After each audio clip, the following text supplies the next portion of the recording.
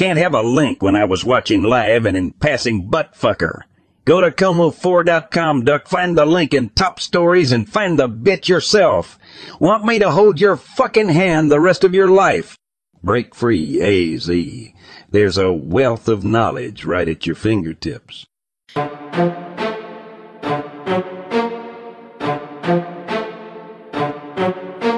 Another one. All right, we the best. I'm out.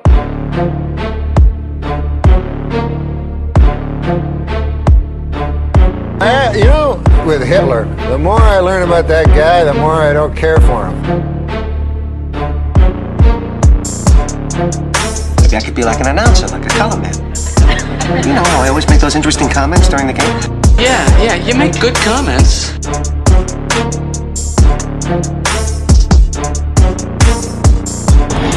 The weather is perfect, the field is fast at the Rose Bowl for tonight's ball game.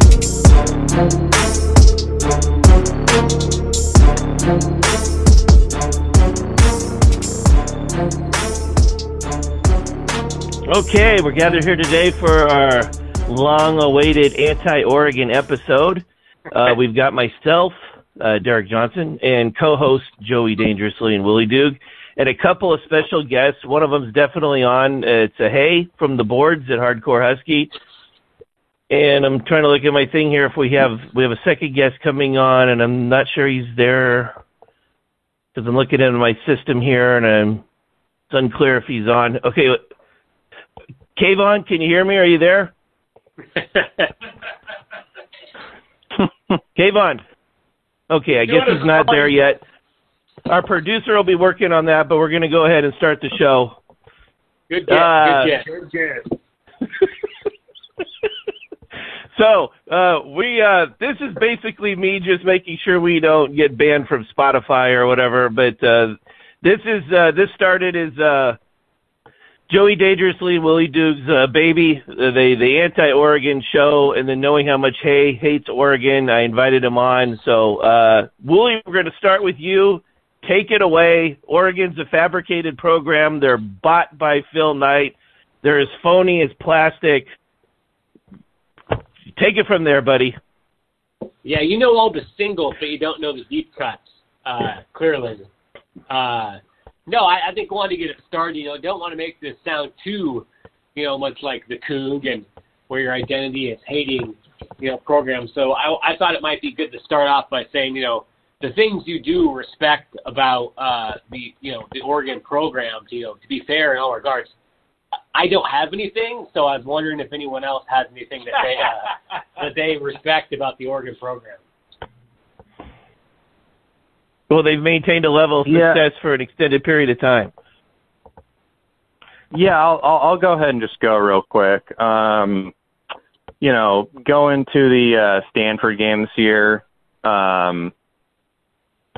you got like your typical like kind of limp dick atmosphere. You've got Husky fans rooting for WSU to beat Oregon on the TV as you're, at the bars and stuff before you're about to play Stanford. Going down to Eugene, like, you got to appreciate the passion that they have. There's definitely posters on the board who know their shit when it comes to football, and it's kind of like Utah, right? Like, you got to respect that they have a lot of people who are super passionate, super into it, and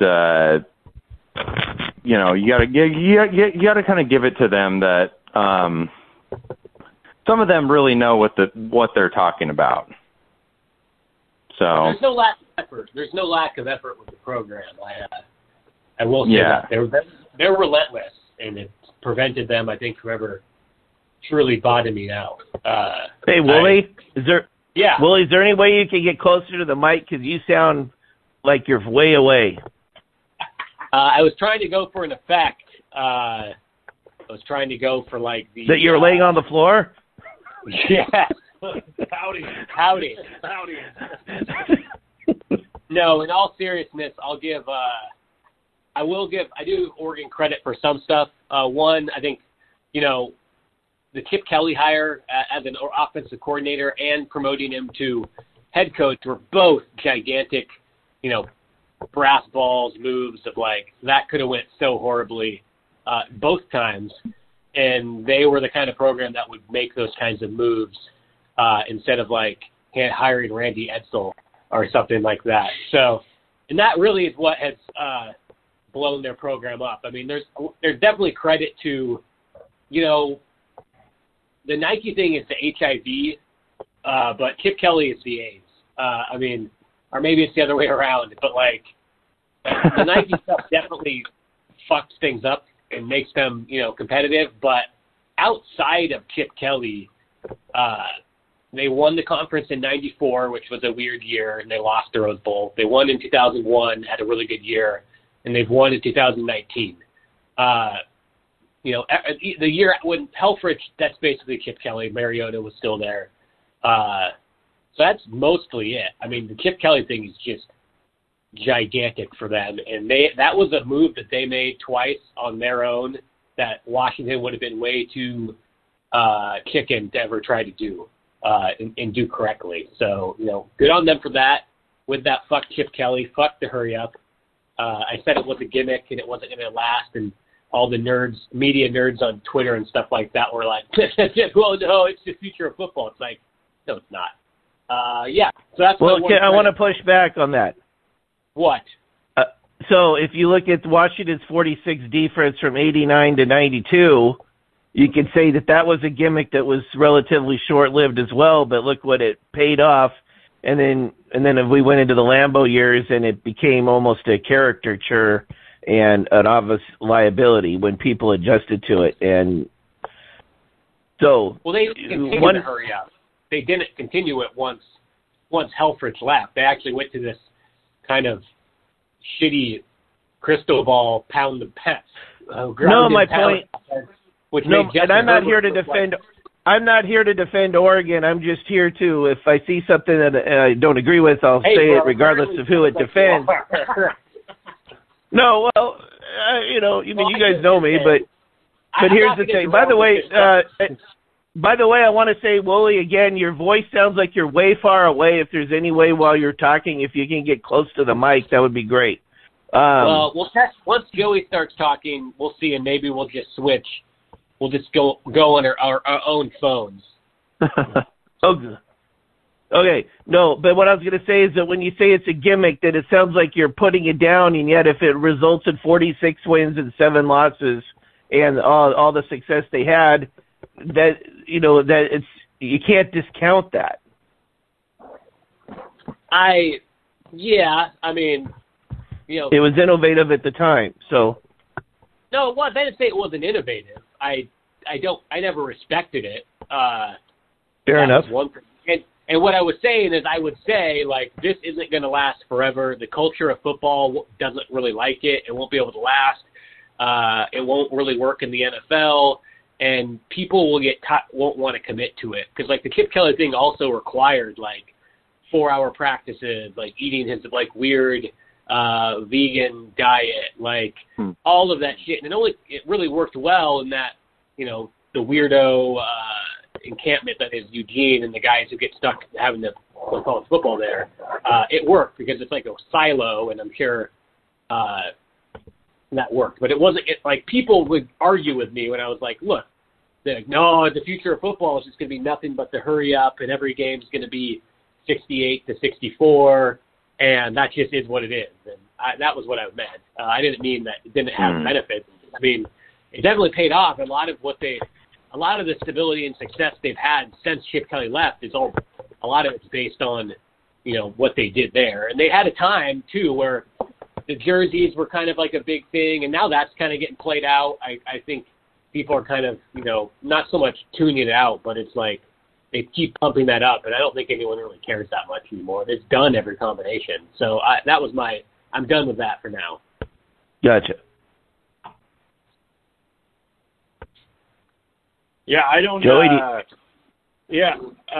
well, college football goes in like these little spurts of, phases, and like 100 years ago. I mean, you can ask Race. When they were running the single wing, every single team was running the single wing, and then it kind of graduated to the, like your triple options and Houston Veers. And I think wasn't it the 1981 Sun Bowl when Washington beat Texas like 10-7 or something like that? Oh, 1979, it was 14-7. 14-7. Yeah, that was they were doing the feather defense, and that was pretty innovative at the time, and that kind of it goes under the radar, but that kind of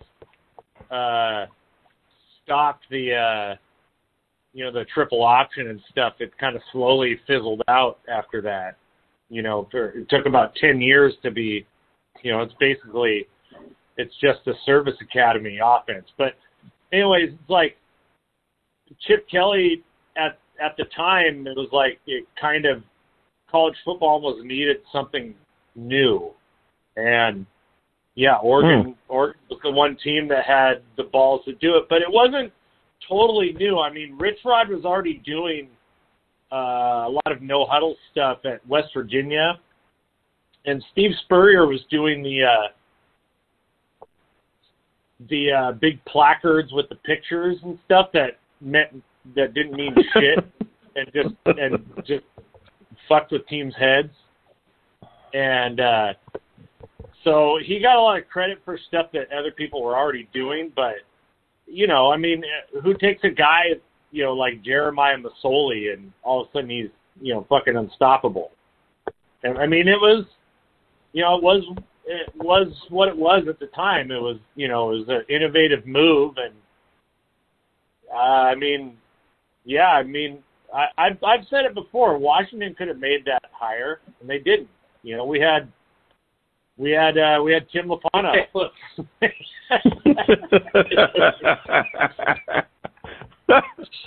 We have Tim Lafano, and he's guaranteeing 35 points per game, which was, it's a lot of points 15 years ago. Yeah. Hey, do you have any thoughts there?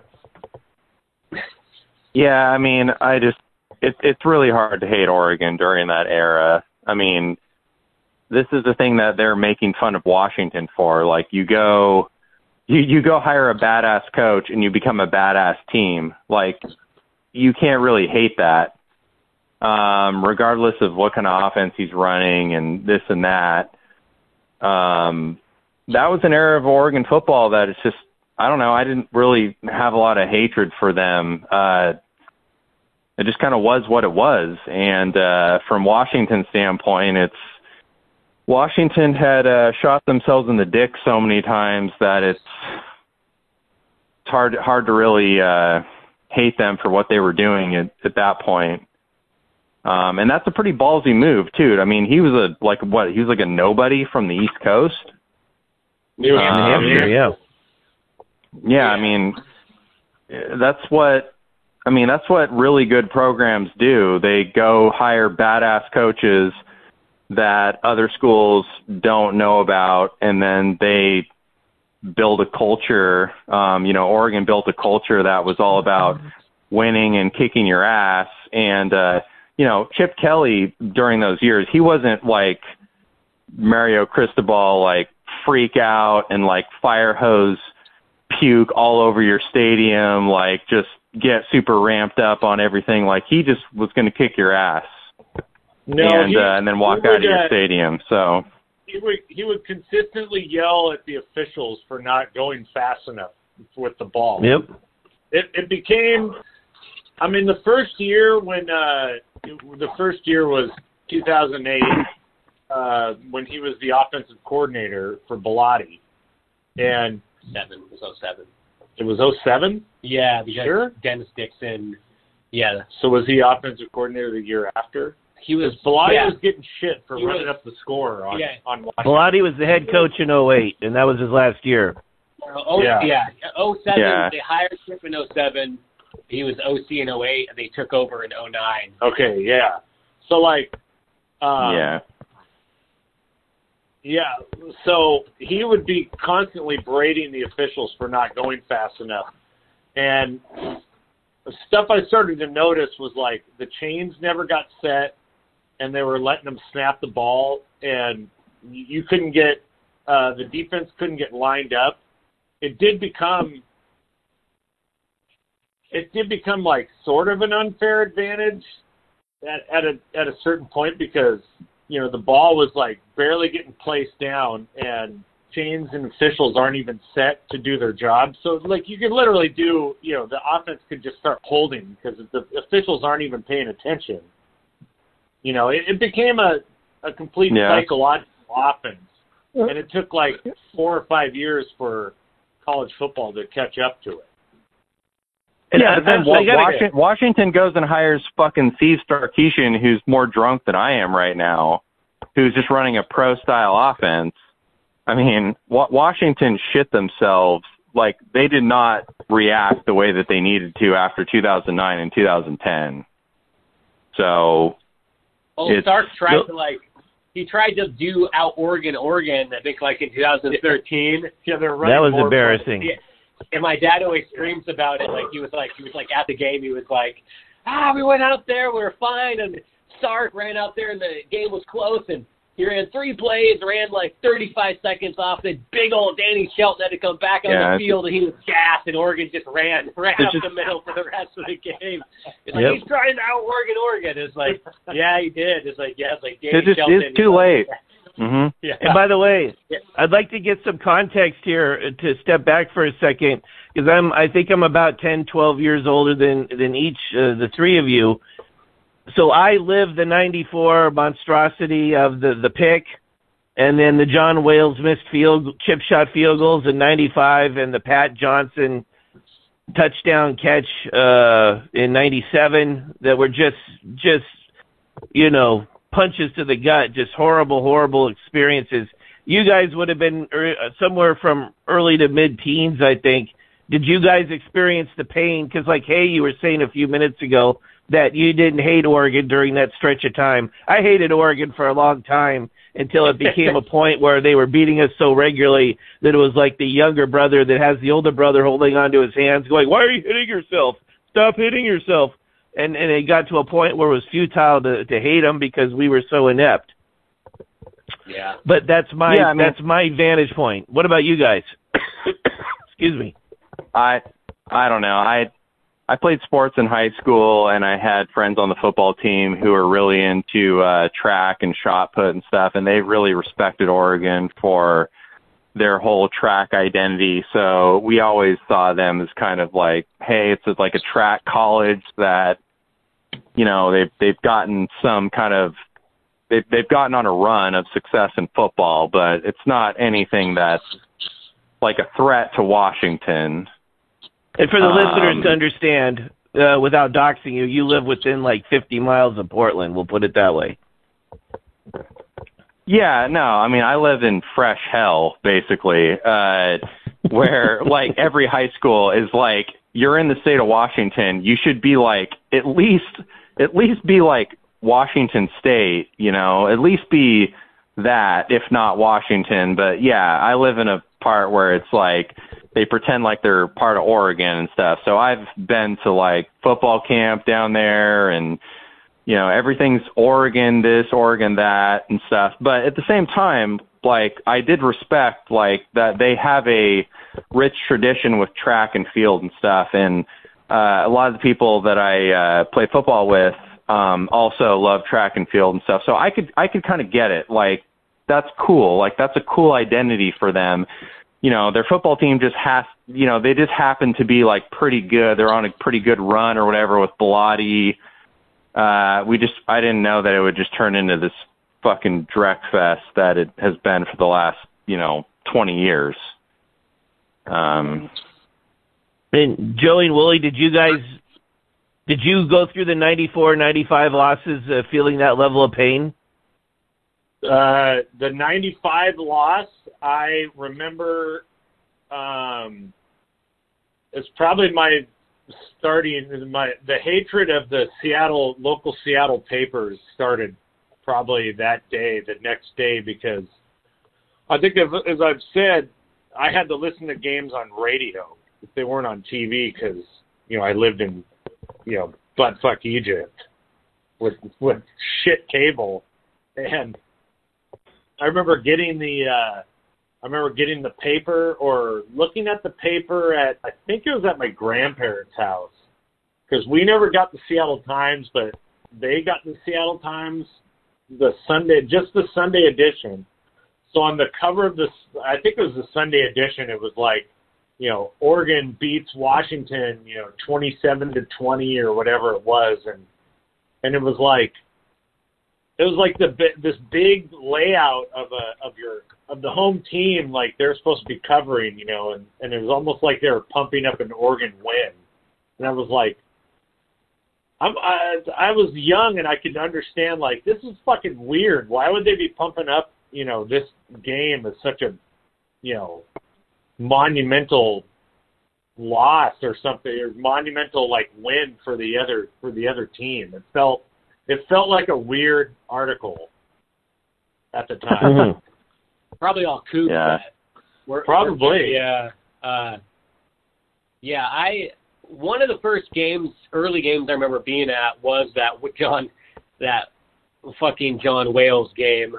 For me, the Oregon hatred, I don't think really hit hard until after the 2000 game where they won down in Eugene, and there was talk of them watering that weird sand field they had and stuff, and they were pretty pissed off. And in retrospect, I've heard stuff, I can't remember who's been talking about it, back in 95, that Oregon players damaged bull posters and stuff in the tunnel and stuff like that they could never replace. So that has nothing to do with me personally. Personally, I'm kind of a mix of probably both of you on Hay and Derek, of it pretty quickly once in the Willingham and Sark years became they're really good and Washington just isn't. They made every good decision. Yeah, they made every bad decision. And you're like, what are you going to do? Yeah, I still hate them, but it just felt futile.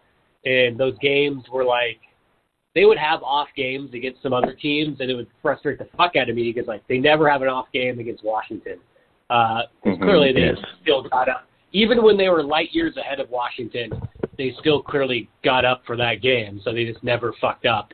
And honestly, I would say, the hate almost got worse in the last 5 or the post-Kip Mariota years, where it's they're not what they're not what they were, but the media and their fans and stuff, which is probably what they probably thought of Washington, in the Lambright years, they still have this persona. And I think Cristobal hated Washington because he had to split a national title with them, and deep down probably knew that Amsterdam would push his shit in 4 quarters if he would have had to play him.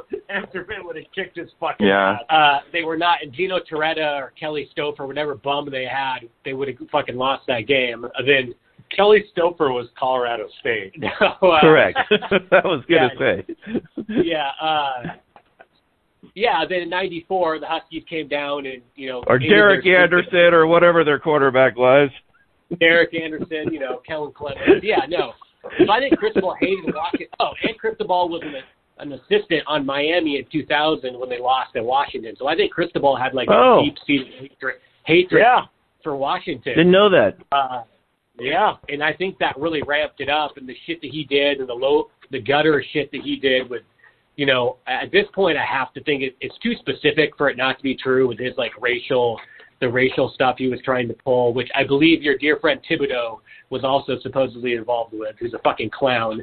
Yeah, fuck Cristobal. Yeah, Cristobal. Fuck him forever, dude. Yeah, Cristobal really. I never hated Kelly. I never hated Helfrich, Sling Blade Helfrich, but fuck Cristobal, dude. What the fuck, man? Yeah, and the media and everything just kind of kept pretending like they're just super elite team, when really, we were talking earlier, their program really got saved by Justin Herbert having to be from Eugene and then being hurt all through high school, so no one really recruited him. And then whatever overhyped guy they actually wanted, flipping to Minnesota or something, and then they had to take him. Then him, not only that, then him coming back for his extra year for no reason, saved fucking Cristobal. So, in the timeline of my hatred, I'm not going to say I didn't hate them during the Chip Kelly years and rooted hard for Auburn and Ohio State in those games and wanted them to lose every game. But there was not like a respect, but there was like, okay, like, I don't know what the fuck to do. They figured out this thing. And Chip Kelly as a coach, like, personally as a coach, I think kind of got a lot of shit. But, like, in the Washington dynamic, like, the last game in the old Husky Stadium, he could have won that game by, like, 50, it felt like. But he kind of, like, took the brakes off. He never seemed to have, like, a huge animosity for Washington. Yes. He probably could have really embarrassed them a few times. He never really did. So I never really had that for Chip It was Kelly. a lot of up the middle in the fourth quarter. I remember that. Yeah, and he was also smart enough to know, like, don't wait. Cristobal would have ran his running back 40 times, and then he would have been fucking banged up, and they would have lost, like, 2 out of the next 3 because their team was, their running backs were also, like, used all their carries trying to blow out Washington by more. Yeah, and Chip Kelly was smart enough not to do that. So, yeah, my hatred really almost peaked kind of in the Cristobal years, and now I definitely fucking hated him this year. I mean, winning helps kind of tamper that a little bit. But the media thing drives me fucking crazy. It's also because the media is, like, generally, not to get tugged, but the media is generally, like, pretty beta, pretty liberal, sports media guys, social like that. They should fucking hate Oregon with the passion of 5,000 suns. They're a fucking Nike corporation. They want to win so hard they don't give a fuck about anything. And now their face is Bo Nix, who is a fucking supreme Christian white dude who looks like a fucking Aryan Nation villain. Oh, come on. Oh, for God's all sake. these, like, cock dudes are out there like, oh, it's cute, they got cool jerseys. Like,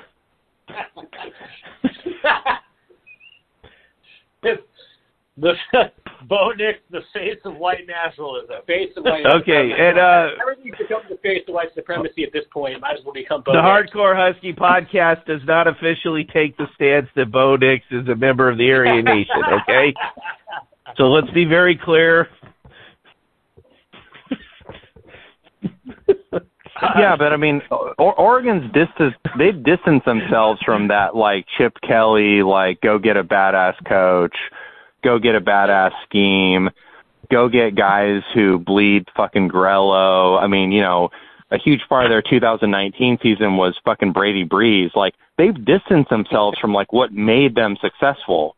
Like, now they're all about just all the stupid bullshit on Twitter and social media and all the fucking neckbeard TBS guys and stuff. I mean, they've distanced themselves from what made them successful. So that's part of what makes them so hateable, in my opinion. Yeah. I mean, me and Joey have talked for endless hours, but yeah, what actually, and I post about it probably too much, of, like, what has carried that program so much is the guys they never wanted, who are, like, all these guys, like, these guys that are not their big recruits, who just fucking play so fucking well and just carry that program. And then occasionally they will have, like, a Thibodeau or a Penei Sewell, like a D'Anthony Thomas. They sprinkle in, like, Forrest Buckner. Yeah, sprinkle in the, like, you go mix those guys in, yeah. Yeah, they mix, like, the legit, like, oh, that guy is a stud. As much as I talk shit on some of them, like, yeah, they're a stud recruit and they're good players. But the majority of, like, if you looked at their box scores in, like, for, like, in, like, their stat summaries for, like, the past 15 years, you'd be like, oh, these are a bunch of, like, including, like, LaMichael James and Mariota and Herbert and Kenyon Barner, and, like, Jeff Mayle, and all these guys are not, they're yes guys. And it's weird that they have this, like, obsession with, like, 4-star recruits when really, like, their bread and butter is try-hard dudes who really want to fucking be there. Well, now they're just getting, like, Band-Aids. Like, their whole team making plays this year besides Troy Franklin, it was all transfer guys. It was okay. What's his name? Gonzalez, the safety or corner or whatever he was. Like, he came from Colorado, or was he Arizona State? Colorado. Yeah. Bucky Irving came from Colorado. He came from Minnesota. Who came from Colorado? Yeah. Whittington? Yeah, Whittington's from Western Kentucky. Nix. Yeah, Nix from Auburn. And by the way, That should have never worked. And all of a sudden, Nix is a fucking Heisman contender. That guy sucked. Well, that's like your other big frustration. It's like there was the Chip Kelly thing where like they did a bunch of stuff that was right, but post Chip Kelly, they had a run of like bad decisions that have like magically worked. We're like Cristobal. I think Miami will show that Cristobal is not a good coach. And like Taggart, as bad as he was at Oregon, is the worst coach. He's still at like 7-6. And it's like all these things where you're like, they made the wrong decision and it somehow kept working, including Lanning. Like, I think, literally based on that tattoo, I don't know how Lanning doesn't end in a Steve Sarkisian level disaster. Like, I don't know how it doesn't happen. And the fact that he won 10 games even is fucking mind-boggling. Well, he strikes me as a guy who's gotten a bunch of He strikes me as a guy who's like gotten head coach money way too soon in his life, and now he can't handle that. So I don't know if he's going to have a meltdown, but I don't think he's going to be like go down to 4 wins, 5 wins. But he just strikes me as a 36-year-old who is a fucking 26-year-old in maturity, and just he can't handle it. And he's going to be hard to fire, too, because they're just going to be like, oh, well, he's young. He's winning 7 games, 8 games, 9 games, 10 games. You know, that's the nightmare scenario for Oregon. I'm not sure he'll get to 10 wins, frankly, but that's just a hunch. But Sark's forte was that he would have the late game collapses, and I don't know that we've seen that with Lanning, but he's only been there 1 year, but and I don't know that anyone would have. Washington and Oregon State. Yeah, Washington and Oregon State. That's the funny thing about the Washington game is like everybody's like a big upset. Like Oregon had to play a perfect game to win that game. It's not like I'm sorry. Which game? None of the players think that was an upset. Like if you were at that game, none of the players or coaches think that was a fucking upset. Like they just lost. The really alarming thing with Lanning was the Oregon State game. Like, how do you fucking melt down on that game? Like, that's the red flag for Duck fans is that game, not the Washington game. Yeah, and they should have lost the Utah game too. Yeah, and none of the Washington players, they don't think it's an upset, but yeah, of course, in the media, you know, it's like if you watch the conference closely, Oregon wasn't playing anybody, really. I mean, you can kind of, if you watch every game, they kind of had, they were backloaded on the schedule. And they were lucky to win the Utah game. I'm sorry to say this, Joey, my friend. Joey? What? Washington didn't play anybody either. So, and we benefited from a transfer named Michael Penix. So, I'm not saying we did. I'm not saying we played a tough schedule before them. They're getting credit for, something they didn't do. Well, there was like that. I think with the media thing there, like the Twitter world of what drove me crazy of like before the Washington game, at that point, legitimately people were talking about like, would Oregon beat Georgia if they played again? And I'm not fucking joking. Exactly. It's like that shit where you're like, what? Because they beat UCLA, which like anyone who's followed Pac-12 football knows that UCLA is like folds on the road, and they're a program that looks really good for like a game or two, and then totally falls apart. Like UCLA, a game or two against Washington. They were molten lava for like 3 weeks. Like those two teams were fucking molten lava offenses for like 2 or 3 weeks in October. Yep. Everyone forgets UCLA the week after they beat the Huskies beat Utah by like 14, and it wasn't even that close. Like, at home. UCLA UCLA had 4 of the first 5 games. I know Washington had 4 games at home too. I'm saying UCLA's only road game was Colorado, and then they finally went on the road to Oregon and they lost. Yeah. So badly. If Oregon played at UCLA, they could have lost that game.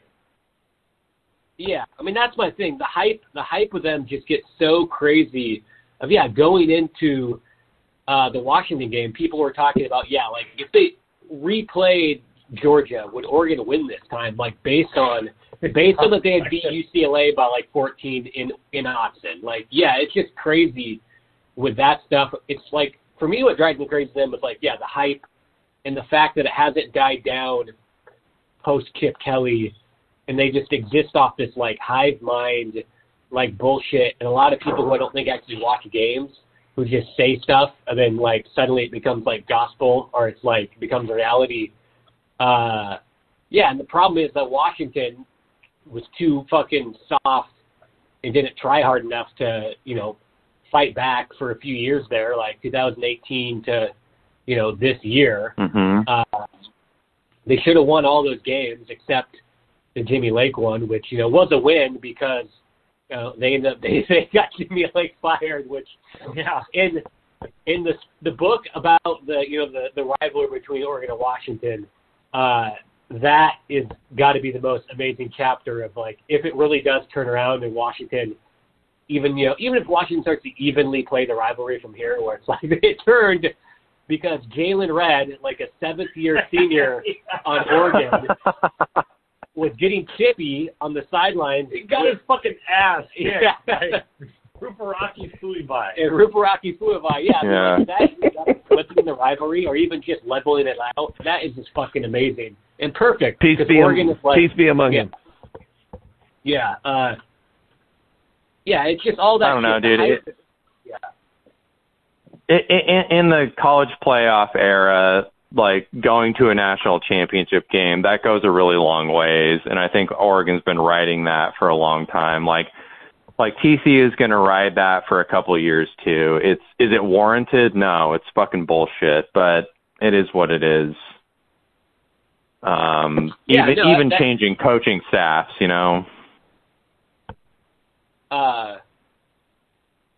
as I said, I will always maintain that, like, they had a thing. And, again, it's the shit where they always make fun of Washington fans about shit that was really old. I mean, time is passing. I mean, that's almost 10 years ago. When they went to the championship, which, by the way, they got the doors blown off of them by Ohio State. 2014? 2014. So, I mean, they're also starting to creep into, like, the played-out territory of, like, talking about their past. They've won the conference, not counting the COVID year, which we won't. We're a Husky podcast. They've won the conference once since then. Like, keep that in mind. Like, this is not like – it's almost 10 years. But people act like every year, one, that they win the conference and that they're going to win it the next year. Like, I was bitching earlier about, like, top 25s right now coming out having Oregon ahead of Washington. What is your fucking rationale other than, like, you have this weird, like back of your mind that they're supposed to be good based on recruiting rankings, but guys who are no longer on the team. Like, that's the thing, too. They get this, like, talent. Every broadcast is like, oh, they're loaded. And it's like, with who? What big recruits or NFL prospects are making their plays? And, like, there's no answer. It's nobody. Maybe Troy Franklin, I guess. Like, maybe Bo Nix. And that's it. Like, the rest is all try-hard guys. Well, the guy besides Troy Franklin who torched UW transferred out of the program, too, with Thornton. I mean... Oh. Yeah. He caught a deep pass in the... Yeah, like he was the second most impressive player on their team in the Washington game, and he's gone, and their fans are saying he sucks. It's like, how does he suck? I don't know. I mean, what pisses me off about them? What pisses me off about them is they sit here and bitch about how, like, they say how, like, Washington lost the Rose Bowl against Urban Meyer. Washington lost by 5. Like, they got fucking blasted by Urban Meyer. So college football, like, you're playing 12 games regular season. Like, I mean, there is kind of a luck of a draw thing. Like, they couldn't beat Urban Meyer either. They couldn't even become close to him. They got a fucking limp dick fucking Wisconsin team who just fired their coach. Ever since they won that Orange Bowl, that dude has been rumored as, like, they were not happy with him, including that Rose Bowl with Oregon. It's just, have a little context, like, do a little bit of analysis, like this black and white bullshit on, like, Washington lost the Rose Bowl and Oregon won the Rose Bowl. Like, okay, great, good for you, but, dig a little deeper and kind of do a little bit of understanding on, like, you guys fucking drew, like, limp dick Wisconsin. We got Urban Meyer on his fucking send-off game. Like, I don't know. I don't hate Oregon as much as I hate Chris Peterson. For Chris Peterson, he could have taken over the conference, and he just gave up. Like, quiet quitting Chris Peterson, more my problem. Pioneer of quiet quitting. Oh, if we gave the ball 35 times to Gaskin in that Rose Bowl against Ohio State, I'm convinced we win by 3. Yeah, exactly. Oh, he gave up on the run in some games. He gave up on it way too early. When you had arguably the best running back in the country, or at least top 3. So, well, I mean, so good for Oregon. Yeah, go ahead, Joey. Go ahead. Yeah, if you ask me, I've preached my love for Myles Gaskin plenty of times. Like, yes, I mean, I think he's the greatest Husky of all time. But it's a biased opinion. I know. Yeah. Well, never. No, it's fine. The argument of the 2010s Oregon versus Washington bowl draws is one thing. Like, that's why you love college football, because it's not like there's no real playoff where it's like, I'm sure if you're an NFL fan, you're like, well, Seahawks and 49ers, you're like, well, we fucking played each other in the playoffs and one of us won. It's like, no, you motherfuckers, you got a Florida State team that was somehow on a long winning streak, but was they were fluking out games. But we're like the 18th best team in the country. Yeah, like fuck, we get Alabama, fucking Penn State with Saquon Barkley, and Ohio State on Urban Meyer's last season. Murderers Row. And you get Wisconsin with like Jonathan Taylor and a whole bunch of nothing. Yeah, who's the quarterback on that team? No clue. They got Russell Wilson and nobody, the one before where they won with Chip too. And the 2000 Huskies got to play an 8-3 Purdue team. So they did. I will concede that. The Hall of Fame quarterback. Yeah. Through 3 and Vinny Sutherland. But like, we get one fucking bone in like 20 fucking years, though, is the problem. I mean, that's just how college football is. I mean, we weren't in bowl games though for 20 fucking years.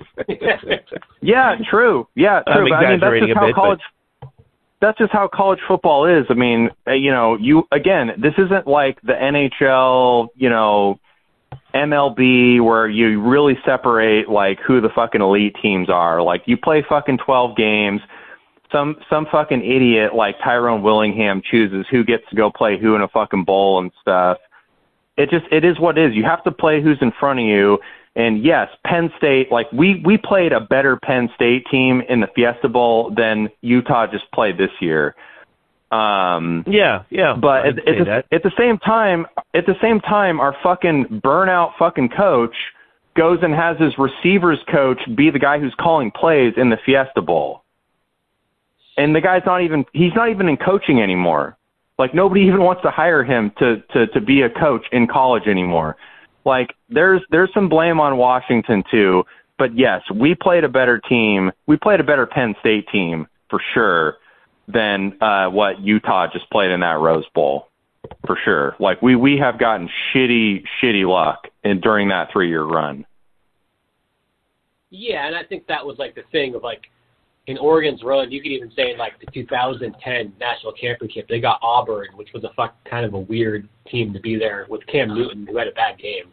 I'm sorry. Go ahead. I thought you were done. Oh no! Then they got like Wisconsin. They got Wisconsin with like Russell Wilson and nobody in a Rose Bowl. They got fucking Kansas State in the Fiesta Bowl, where it's like, yeah, no shit, like you won those games.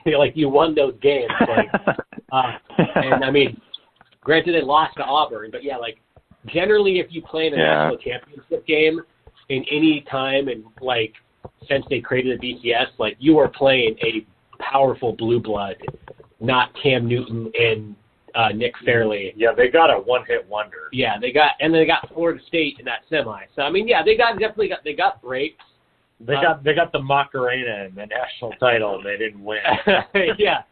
But I need to push back on something here though. Like, hey, you were saying a second ago that we got bad luck because we played a really good Penn State team, but don't you want the other team's best shot when you're getting into a bowl game?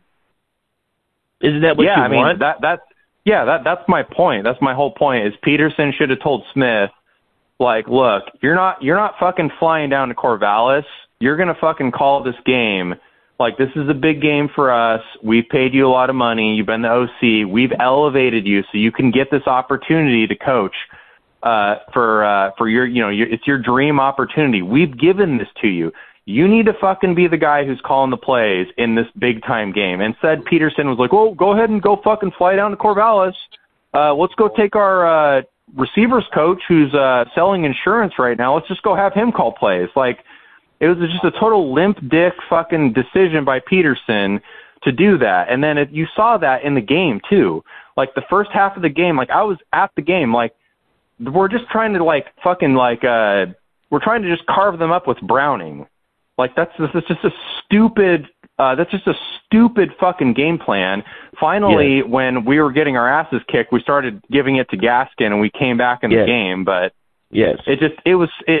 of all the three bowl games of the Peach Bowl, Fiesta Bowl, Rose Bowl, that was the game that like really pissed me off because we just totally fucking didn't even fucking show up, in my opinion. I'm sorry. I called the whole thing, and as soon as we started handing to Gaskin, I go, here we go. Here's going to be the comeback. I knew we would open up by throwing the ball around, and trying to be exotic with the throwing game instead of just.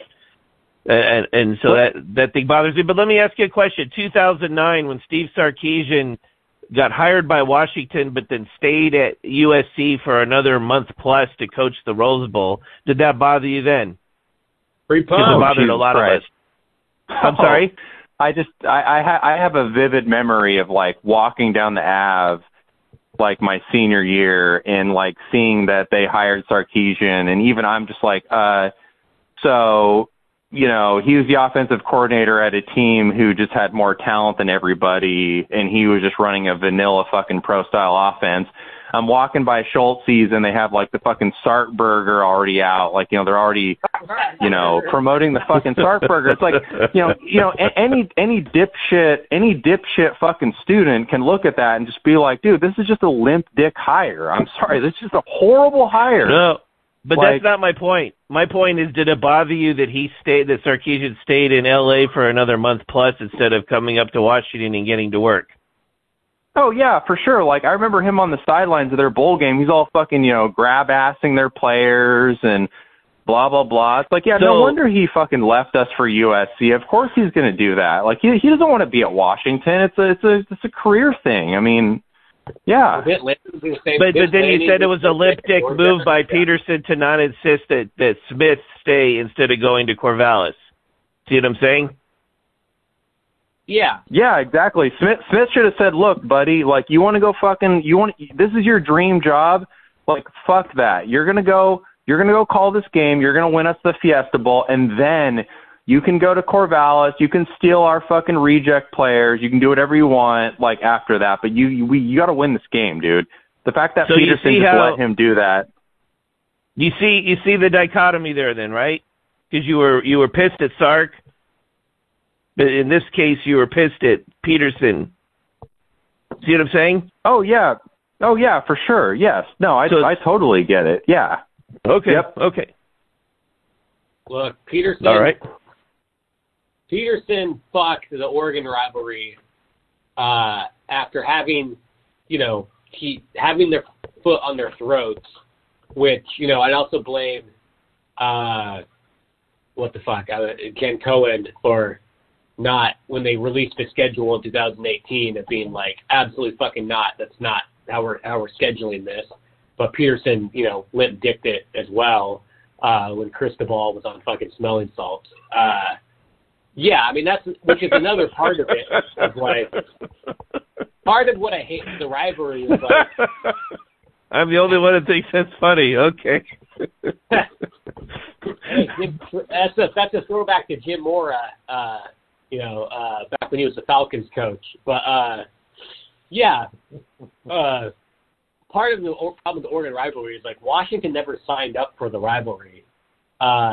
it's kind of like we're from Cedar-Woolley. We declared Burlington to be our rival, and Burlington was like, I don't know if they still do it. But it was like, huh? Like, you're not our rival. Like, our rival is Mount Vernon. Like, we're like, yeah, but we hate you. And it's like, well, we don't really know who you are.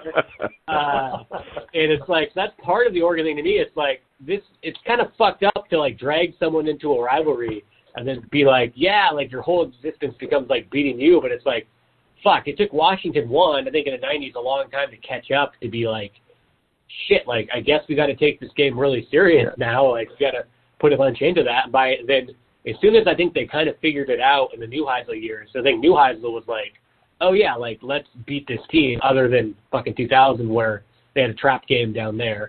And then it just, everything fell apart. So, and then since then, and then Peterson kind of had them back where it's like, yeah, like, we're finally on a similar level to you, and we're going to care about this game. But then in 2018, which is another thing, the beauty of college football, of like how much one game matters, of like, that 2018 fucking loss. Devin Mitchell. Was fucking, Dylan Mitchell. Dylan Mitchell. Was devastating, and why I'm hitting the fan transfer portal if Washington can't beat them in Seattle this year, because they have to, for the momentum of that rivalry. They cannot give it right back up in Seattle. Yep. Where are you portaling to? Is there any I'm going to be a Sounders fan. Is there any collusion going on? Oh, Jesus Christ. I'm going to be a Sounders What are they paying you? Yeah, isn't there a girls soccer team now? I can Scarf of the Month Club? Yeah, no. He's got his Megan Rapinoe poster on order and FedExing here right now. Yeah, Canvas art. I'm not opening it. I'm keeping the receipts until I know the final of the game in Seattle this year. You know, the Dylan Mitchell thing is another thing of like shit that just makes no sense. Of like Oregon, like he had like insane, like unstoppable, like and he's like not even, he's like an undrafted, didn't even like make an NFL roster. It's like how? That's like, ridiculous. Yeah, they always have like these players that are just like unbelievable, and they're like, were they ever good? I don't know. They went to Oregon. It's just a weird like bubble that exists of like success. I'll give them some credit this year in the game this year. You can watch the game over again, and they run right at Cam Bright. I mean, it's a pretty glaring weakness we had on defense that nobody talked about with Cam Bright not being very good. Well, didn't we talk about it a couple of times? I did, but you know. Yeah. I mean, still waiting for the virus to catch on. I mean, I'll never. Yeah, my main Oregon, headaches are 2019, where they just basically ran and threw at Manu for all game. That was basically the whole game. Kyler Manu. And Wellington, and that was it. Like again, like another game, Peterson, like easy to take the rivalry back, and they fucking just could not man up and do it. So I mean, that Peterson's so highly respected, but there was a lot of malpractice there, in my opinion. So, well, I mean, that's like, yeah, they should have been playing Ulofoshio in that game, and Ariel Nagata should have been playing linebacker. I think. Well, Peterson just turtled up, dude. He just turtled up. Whenever he's like fucking Chip Kelly. When Chip Kelly plays Oregon, it's the same thing like Chris Peterson. Like they play not to lose.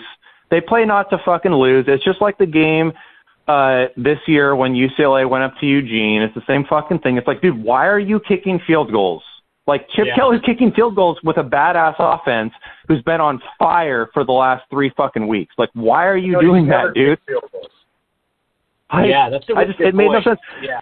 When I was in Eugene for the Washington, in the first half, like I told the Oregon fans, I'm like, because we were kicking field goals in the first half, right? I was like, dude, we're not going to win this game because we're just kicking field goals, like we're just doing the same limp dick fucking thing that Chip Kelly did, and luckily in the second half, that's what good coaching does. Good coaching just says, fuck this. If they're going to go molten lava in the third quarter, so are we. We're just going to throw bombs. They're going to throw bombs. And thank God we have a coach that actually realizes that and adjusts and goes and does that. But Chris Peterson never did that. It was always just paper cut you to death and hope that you beat yourself. 2017 Herbert, broken collarbone, okay, we're just going to fucking paper cut you to death. 2016, it wasn't, when it came down to it, when it came down to brass tacks, Peterson just, I don't know, he had something with Oregon the same way that Chip Kelly did, where he just, I don't know, he just wasn't aggressive for whatever reason. I have no clue what his thinking was and what Chip Kelly's thinking was this year either. They had a 10-point lead in 2019? And a 14-point lead. And a 14-point lead, and they could have made it 21. With Eason. Yeah. Wasn't that when Culp dropped the fourth down pass? I think. Good God. I know that there was. I don't know why my brain has to work this way, but I know they were up by 14, and Oregon was at their own 30, and it was 4th and 2, and Cristobal went for it, and they run the ball, and there's 2 holes, and Wellington just has to pick the right hole, and even if he just falls down in the hole, they stop them. The game, there's no way they probably don't win that game. And Wellington picks the wrong fucking hole, and you're just like, God damn! I watched that play 50 times. Dude, he doesn't even look at the running back. He just picks the hole before the play a bad fucking quarterback, and you're just like, that's the game right there. Cristobal knew it. I think Peterson and Kelly, I think, have this kind of hipster fucking energy, above it all, with guys like Cristobal and Lanning, which everyone was always Peterson thinks Cristobal is a moron, which he was. He's a shitty coach, but the world worked out. How I'm sure we talked about here, Nickelback sold a lot of albums. I don't know, it fucking worked out. So Cristobal was in a good spot, but Peterson, instead of just being okay, I'm gonna have to do smelling salts and get the team fucking jacked up for this one game. Yeah, we might lose the next game because this fucking dipshit drugged us out into the deep end when we didn't need to. But you got to fucking do it. Yeah, I'm sure Chip Kelly has the same thing. He's I was at Oregon, I lost 4 fucking Pac-12 games in 8 years. He's why do I got to fucking try hard against this guy who fucking can't smoke a cigar and got a tattoo of his wife that he met at Outback who's a 4.5. He's fuck this. And so he's I'm going to kick a field goal. I'm rich. So I'm sure Peterson had the same fucking bullshit. And then... Yeah, they're cashing checks. Yeah, they're cashing checks, and they're above it. And they're that hit a hipster energy of well, no, I'm not going to try. Well, yeah. They've got we've said this for a long time. They've got this superior level confidence flowing through that program. It's mind blowing at times that they've got jag players and they're winning these games. They're all amped up, and I mean that made me a little bitter and jealous at times. It's why can't my program just be jacked up? They've got we've got above average talent, but why can't we just be jacked up nothing bad can happen to us? I mean, I'll say about 2019, when we played USC, we forced Ahmed on them. We just forced them. We forced him down their throats until we won the game. How come we didn't do that against Oregon at home? Oh, I know. Where we were at home. I mean, why didn't we just do that? Instead we're trying to do this thing where we're trying to get, I don't know, it's a weird Jacob Eason, forcing him to Bichelia and Fuller and stuff. It's weird. His whole game plan was weird, especially in the second half. I don't get it. We were ahead by 2 touchdowns. We completely limp-dicked it, and that's why Cristobal, he freaked out harder than fucking Dabo did at Clemson when they beat Alabama. He really did, because he knew that Peterson just fucked that game up in the second half. And we should have forced Ahmed. We really should have forced Ahmed. I mean, the dude is like still in the NFL right now. Like Ahmed was like he's a real weapon, you know. In the playoffs.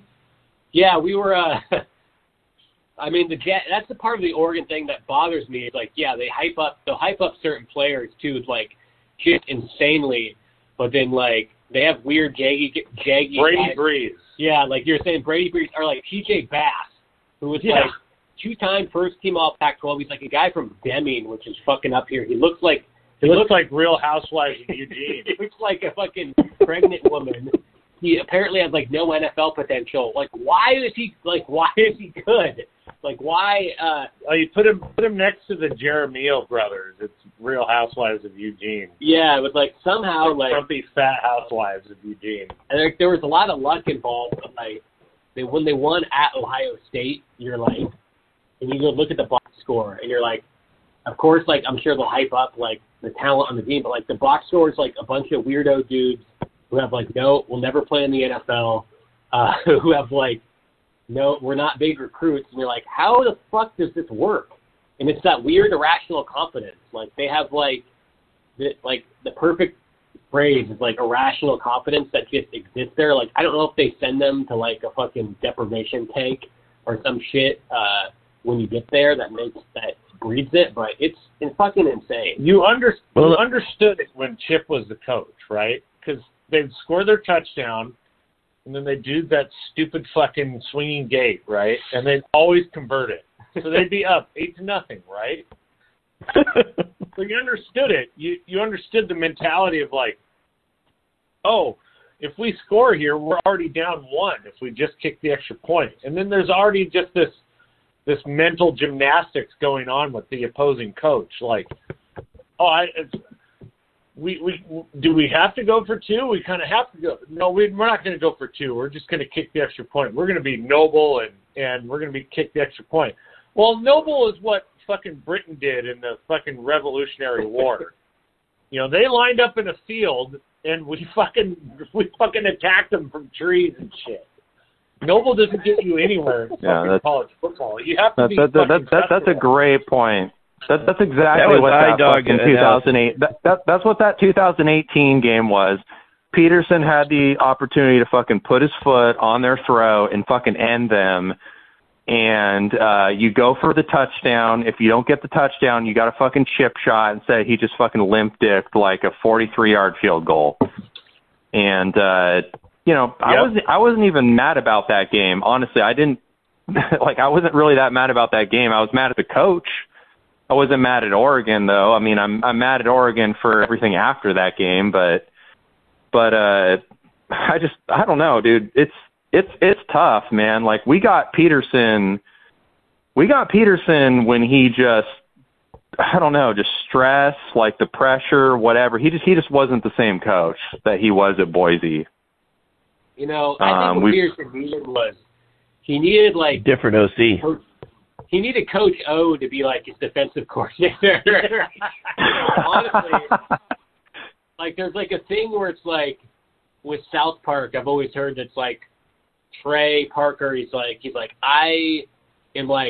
I do weird stuff, like creative stuff. Like I can never go into a room and convince anyone to do anything for me. He's like, that's why I have the other guy. The other guy is totally the business guy. Like Peterson definitely needed like an enforcer, like fun enforcer to be like, okay, like Peterson I think really was good with a lot of stuff. And he was like a good CEO. But he needed like a dude who was like a good time, but also would like kick your ass. Like he needed like a Coach O or someone. But he like a lot of people, I think, in power, he never wanted someone like bigger than him in the room. It felt like he always had like kind of meek or like younger guys instead of guys that like came up. But he wasn't. The thing was, you could do that maybe like at USC or like Georgia or Alabama or somewhere where you can just get such great talent that like you can have a fucking Sark, Nick Holt, Lanning. You know, you can have guys like that, and like they don't need to like be a dude, but like at Washington, you need to be a dude, and then you have to have like a second guy if like you're going to be as like meek and mild manner, just like Peterson. Yeah, like Don James had Lambo. Yeah, like you need like an enforcer, and Peterson kind of always just like Kwiatkowski, which was like, I don't know, give him 7 yards. And I can't remember what player it was, but is that a direct quote? It was like everyone but Stanford hasn't figured it out apparently. I can't remember if it was like Don Borst or Art Thiel or somebody asked one of the players like who the, because you had like Hoffman, you had Emterman and Donald Jones and like Jaime Fields and Walter Bailey. And all these fucking alpha males on the defense, and somebody asked like one of the players like, who's the most intimidating guy, and the guy goes, Lambright. It's like without hesitating, like who's the baddest guy on the defense? He's like Lambright. Yeah, my dad's friend played in the '80s. My dad always talks, so he'd tell everyone that like if people were like sucking on the D line, like Lambright would get in there and like make him block him, and Lambright obviously would have no helmet on, and Lambright would just go until his like face was covered in blood, and then like to prove a point to the D line. It's like, oh, not surprising that he ended up having like severe head problems like later in life, but like yeah, like you needed Peterson, which is a thing. I think Oregon. And it might come down to, at the end of the day, they have like a fucking Wizard of Oz, fucking Phil Knight. Like someone has to answer, and like that might be the difference between like Washington and Oregon. That like they have a guy who's like, fuck this, we need to win or not win. Where Washington's like, they got a bunch of Anna Marie Kelsey's and Gerberdings and fucking Turd Turners, where it's like, I don't know, like. But, like, Oregon, at the end of the day, always has, like, a fucking sketchy old billionaire who's going to be like, well, fuck you, I'm taking all my money away. So here's the thing. That might be a thing. That might be the big part of it. Like, they fucking try hard, and they have to answer to, like, winning or losing, where Washington never has to. Well, Joey was saying a few minutes ago that about how how is it that Oregon still has this confidence that they can do no wrong or whatever, but I could tell you that, after Don James stepped down, Lambright took over, and the Huskies still maintain that sense of swagger even long after they deserve to have it. And if one wants to equate Washington's 37-34 win over Oregon in Autzen this past season, more or less equate it to the Pick game from 1994, which was really stunning to Husky fans and to Husky Nation. I think that win last year really stunned Oregon. And then the next thing you know, you're down 55-0 on national TV to Nebraska in the third quarter, and you start to realize that the wheels are coming off the wagon, and you lose that swagger.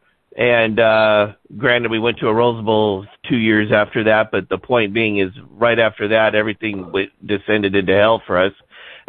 If Lanning is who we think he is, Oregon might just be that 55. It ended up being a 55-7 loss when it was said and done against Nebraska. But I remember that 98 game, we went into that. It was a major, major hyped, nationally televised game, and we were prison raped on national TV. And that was when the wheels were completely off the wagon in regards to, that led to his inevitable firing, Lambright. So. Man, I think I blocked that. That game out of my memory. There's some 98. 98's a weird, forgotten season. Like sometimes they'll be on I have these old media guides I'm looking at now, and every once in a while, I'm killing time. I'll flip through them, or I can't sleep, and be like what? The 98 they played Nebraska. Did they play Notre Dame that year too and get blown out horribly? I have no memory. No, that was 96. Yeah, there's a couple. Well, we had Corey Dillon, and we still lost. Yeah, there's weird times in that Lambright years where you're I don't. Which there's also good times where you're wait, they beat, which I was pretty young, but they beat Ohio State. I don't remember that game at all. Yeah, a lot a lot of people forget that that '96 Holiday Bowl. Yeah, They were up like 33 to 10 or something. Going late in the third quarter. It wasn't that much, but I think we jumped up 14-0, but that was when I became like a diehard Husky fan, was that game right there, because my grandpa lost his shit. He threw a shoe across the room. He said, how the fuck do you lose this game with Corey Dillon? He started throwing like all sorts of expletives, and my mom was like telling my dad, you got to get him out of the house. Like, he can't be saying this kind of shit in front of my kids. Like, that was the game that was the introduction for me, because then if you're a little kid, like, you lose that game, you know, and you know about Corey Dillon and shit, and then Washington hires Rick Neuheisel not long after that. And so that's kind of what gets you really into the program. That Washington goes and hires the guy who kicks your ass when he shouldn't have even have beaten you in the first place. 96, weird season, because remember, like, Corey Dillon didn't play like the first few games, and they lost by 3 at ASU. Yeah, Rashawn Sheehy started the year. That was their only. Dick Baird told me that the entire coaching staff wanted Dillon to start game 1, but Lambright wanted Sheehy, and it wasn't until the 4th game that he finally relented. It's crazy. They basically, because you go back and look at that season, they lost at ASU, who went undefeated and won the conference. They lost by 3, not playing Corey Dillon. And then they ran the table in the Pac-12, didn't lose, I think, until the Apple Cup, beat everyone by double digits, had that weird Notre Dame blowout, and then lost the Holiday Bowl. So weird. They lost the Apple Cup? Mm-hmm. No, they won in overtime. Won in overtime in Pullman, but they beat everyone. Yeah, they went 9-2, right? Yeah. Holiday Bowl was 33-21. Yeah, they got up by like 14, and then they stayed against Colorado. I think Ray Caruth returned a kickoff for a touchdown. They celebrated by murdering his girlfriend. Realized we wanted to find the class act kids, you know, and how to coach them up. So I do. Well, he was taking over some Bill McCartney leftovers. He took over Lambeau's shady leftovers too. Which, by the way, this is a totally. That's funny. Lambeau turned down Frank Murphy, but he kept like Jeremy Stevens and Jeremiah Farms and Meg Johnson.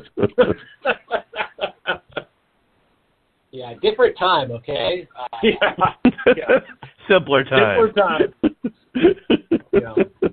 So it's the anti-Oregon podcast. Like, Jesus Christ, like, they can't stop talking about fucking Jeremy Stevens and Hope Solo and Rick Neuheisel and fucking Ray Caruth Ruins and stuff. Yeah, no, this is like Ted Bundy. That too. I mean, you want to talk about the, you know, Oregon's counter towards Washington, you know, all the shit talk we tell them. They're just like, oh yeah, you know, Jeremy Stevens, you know, blah blah blah, you know.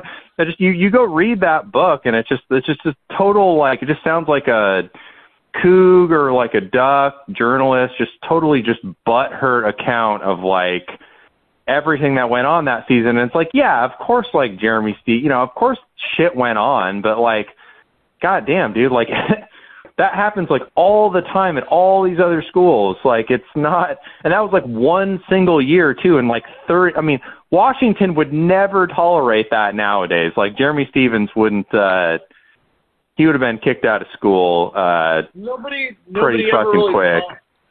Nobody ever really tolerated it to begin with. Like, Jeremy Stevens, I knew like people who were like ashamed to like even cheer for him because he'd already wrecked a car into like a fucking senior center, nursing home, or whatever.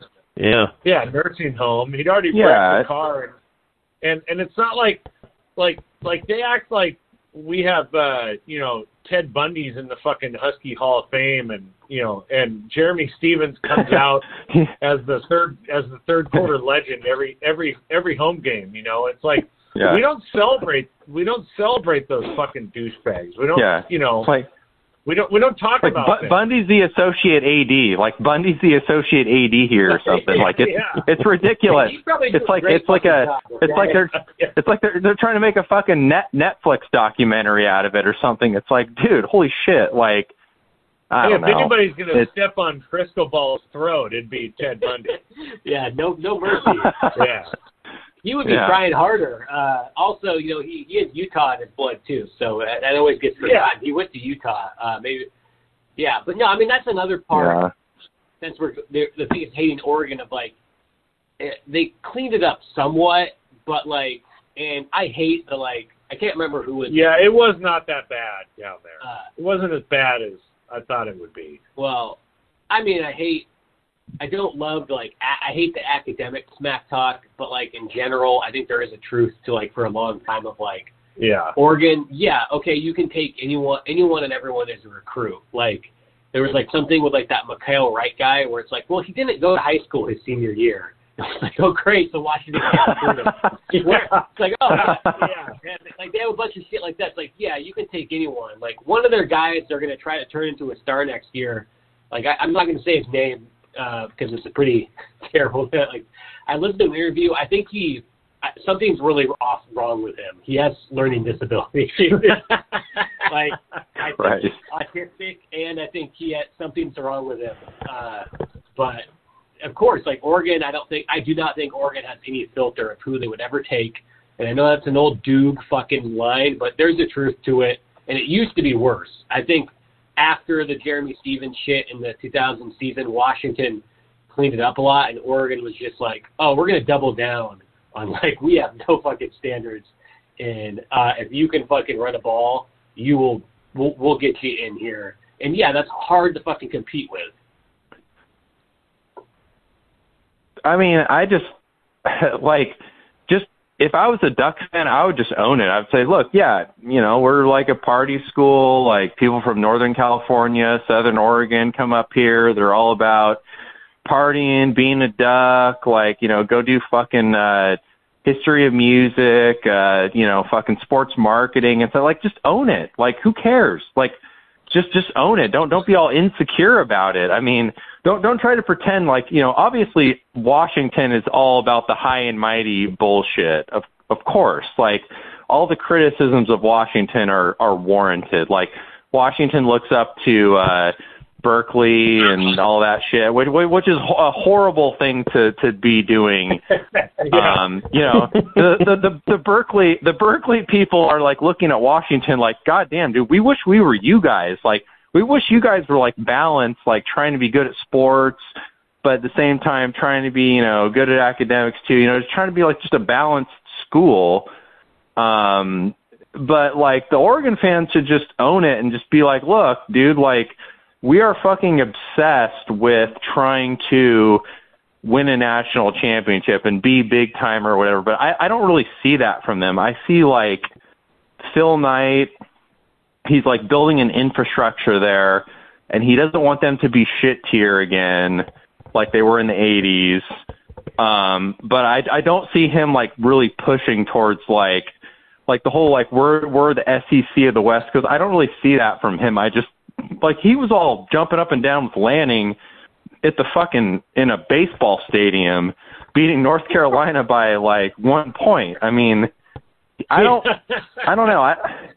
I don't think I don't think he wants them to suck, but I think he's kind of just like, yeah, you know, as long as we're like good and like people think we're cool and stuff, and you know, as long as College Game Day is coming down here and, you know, acknowledging that fucking Animal House was filmed here and shit, then I'm good with that. You know, I can go to my grave with that.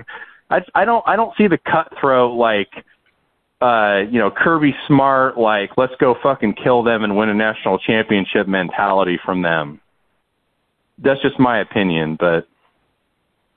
Well, I looked up, just out of curiosity, before we joined the Big Ten, their stadium would be like second or third to last. I can't remember in capacity in the Big Ten. Like, they'd be small. And when like say Nebraska travels there, like they're going to travel fucking big time. Nebraska's going to pay like top dollar to go in there. Yeah, I mean, you were probably shocked. You were probably as shocked as I was going down there this year. I mean, it's a small stadium. Like, I went down there. I did high school football camp there. I played in that stadium in some like bullshit 11-on-11 thing. Like, it's a small fucking stadium. Like, going back there like 15 years later, it's just like, wow, holy shit, this is not Husky Stadium. This is a little tiny bowl stadium in Southern Oregon. Yeah, this is not a big time stadium. It doesn't have a second level, right? No, I mean, the Oregon fans are like, oh yeah, you know, we're going to be in these box suites looking down on you guys and blah blah blah. It's like I was like looking up like during the game. Granted, I was like blacked out the whole time, but I was like looking up. I was like, I don't see any box suites. This is a little bowl. I mean, it's cool. I actually like little intimate stadium atmospheres. I thought it was really cool, but at the same time, it's like, bro, this isn't fucking Husky Stadium. This isn't like an SEC stadium. This is tiny. It's not, you know, Corvallis or Pullman or, you know, but it's a pretty intimate atmosphere, objectively. So yeah, I can't get over the 50 and 60-year-old men wearing the fucking receiver gloves. And the goatee. Wow, you didn't grow out of that? Holy shit. I mean, you know, the impression go ahead, Bruce. Bruce? Is that my code name? No, I mean, look, the impression I get from like Eugene and stuff is I get that there's a lot of like transplant money, like guys moving up from California, like kind of like a Bend atmosphere, like they're kind of bandwagon fans, like being an Oregon fan is kind of a cool thing to do down there. You know, like you're moving to Bend or one of those places. That's kind of the impression I got. I didn't get a lot of the redneck wearing receiver glove stuff. I got a lot of the like 45-year-old, 50-year-old like transplant money, like bandwagon kind of just, I don't know, pussy fan kind of vibe from them, which is fine. Like that's what you want as a college football program in the Pac-12. Like you want like you want guys like that who are going to like pump money into your program who are transplants or whatever. Like that's what Washington wants from the transplants moving up to Seattle, right? So instead of the Springfield contingent. I didn't get a lot of the like rednecky receiver glove types, but that was just my experience. Like maybe Joey, you know, saw that more than me, I guess. Well, I remember, because I've been to Autzen about 8 times in my life, and the first time I was there when I was 12, and there was only 42,500, I think, in capacity for the stadium, and there was about 8,000 to 9,000 Husky fans in the end zone, from top to bottom. Yeah. And we took the place over, I remember, and the Duck fans were streaming out, and the band was playing. It was just us. But I remember in the first quarter, Oregon did something really good. They got a first down or whatever, and they had handed out something like, 10 or 20,000 kazoos. Mm-hmm. So they would blow into the kazoos, and it would sound like 20,000 ducks all quacking every time the Ducks did something, and that was more bizarre than hearing the chainsaw in Corvallis. So yeah, that was 20 years ago. That was the big thing. Remember Thundersticks? Say it again. They got Thundersticks banned, which was like these inflatable kind of like water fucking toilets. Yeah. Like fit them together. Yeah. And like sports sports, I think as a whole, stepped in and was like, this is too loud. Like, you can't legally have this. Like, no, we're not doing this. Like, and Oregon, I feel like, was like the one that they were like the first one to like be shut down for doing the Thunder Sticks. Do you know in the 1980s the NFL literally instituted a penalty for too much crowd noise because of the Kingdome, and the Seahawks fans would get penalized for being too loud? Yes. Yeah. There was That's insane. a clip going around Twitter this week because of Trevor Lawrence said something like that Arrowhead is just as loud as like Jacksonville Stadium or something. And there's a clip from like the 90s where Elway is at Arrowhead and he like goes to the ref and complains, and he's like in his own end zone, and the ref like tells the crowd like, we need to stop the noise. Like, if the noise does not stop, like, Kansas City will be penalized. Like, it's my dad. I was just gonna bring up your dad. My dad's like, because his dad, who was born in like 1924, would always say, when was it good sportsmanship to make so much noise the other team can't hike the ball? And my dad's like, they're going to start penalizing it. I'm like, no, they're not going to tell the opposing, they're not going to tell fans who are paying money, like, we want you less involved in the game. Yeah. When they're already struggling to get people to go to sporting events. Like, yeah, but that's a funny thing. But yeah, I thought, didn't your dad adopt that now though? No, that's a new thing. That's like, a new thing. It's like, that's too unfair. That's like, sportsmanlike. Yeah, they're not going to tell like fucking 12s and shit or anyone who's like. That's because he just doesn't like to stand up anymore. But yeah, the complaint every time it's the third down. God damn it! I gotta stand up. But yeah, with the Oregon shit, kind of like that with the fan shit and the gloves. They always have some new gay fucking thing about Sko Ducks, Sko. What the fuck? Like, where did that come from? Like, why? Like, why is that a thing now? Like, Go Duck. Yeah, like the O, and it's just like it never stops. There's always like some new thing that's like cutesy pootsy and fucking stupid. Like Sko. Like, what? Yeah, what does that mean? What does that mean? Like, I don't know. It's just. Yeah. Thank Christ I was so drunk that like the next thing I remembered was us just kicking the field goal, and then they had 50 seconds left to drive the length of the field. That's pretty much my experience. It was like, yeah, I mean, they were like really overly enthusiastic on like they go run for like 2 or 3 yards and their fans are like jumping up and down or whatever. But I think that was a product of just Washington's first drive when we went and just shoved it up their ass on that first touchdown. I think their fans kind of realized, like, oh, shit, like, they're, like, fringe top 25, but really, like, this is going to be a game. And their the entire stadium was really on edge from that timeout, except for the third quarter when they exploded, but you know, I mean, yeah, they were pretty classy. Honestly, Oregon State in 2021 down in Corvallis was like way worse than they were. Like those guys were like, I couldn't even get a beer without like a bunch of frat guys like coming up to me and like talking a bunch of shit. And it's like, bro, I'm not even in college. Like go away. I'm just trying to get a fucking beer.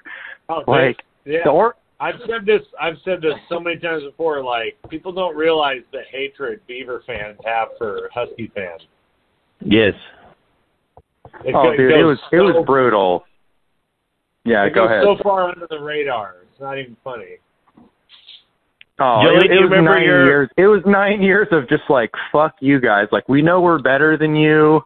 After 9 years, we know we're better than you. You're in our stadium. Like, you know, they were ahead, I think it was 10-6, something like that. Yeah, no, they were brutal. Like, the Oregon fans were way classier than the Oregon State fans were in 2021. And that just reminds me, fuck Jimmy Lake for that experience. But anyways. So here's my impression of Joey's impression of a Beaver fan. Fuck you, fucking Huskies! Yeah, pretty much. That's pretty accurate. Well, they were doing the Huck the Fuskies thing in the bathroom. They were doing, Huck the Fuskies like at halftime when we were trying to take a piss. Huck the Fuskies. I mean, apparently, Oregon State like hates Oregon, but they're doing all the same exact shtick against Husky fans with all the chants and stuff. So, down. Yeah. It was disappointing, dude. I thought we were gonna pull it out. Like when we went ahead of them in the end of the third quarter, beginning of the fourth quarter, I really thought we were gonna pull that game out. I mean, I know it's Jimmy Lake, but I thought he was gonna pull it out, and that was not a good experience. So. No, if I remember right, Oregon State ran right up the middle during that drive, didn't they? That final drive? At the end of the end of the game, but in the fourth quarter, like we were ahead. Right. We were ahead. They went and they like tied it or something, and then like we went and tried to do the quarterback sneak from like 5 yards out or 4 yards out or whatever stupid thing it was. Obviously like.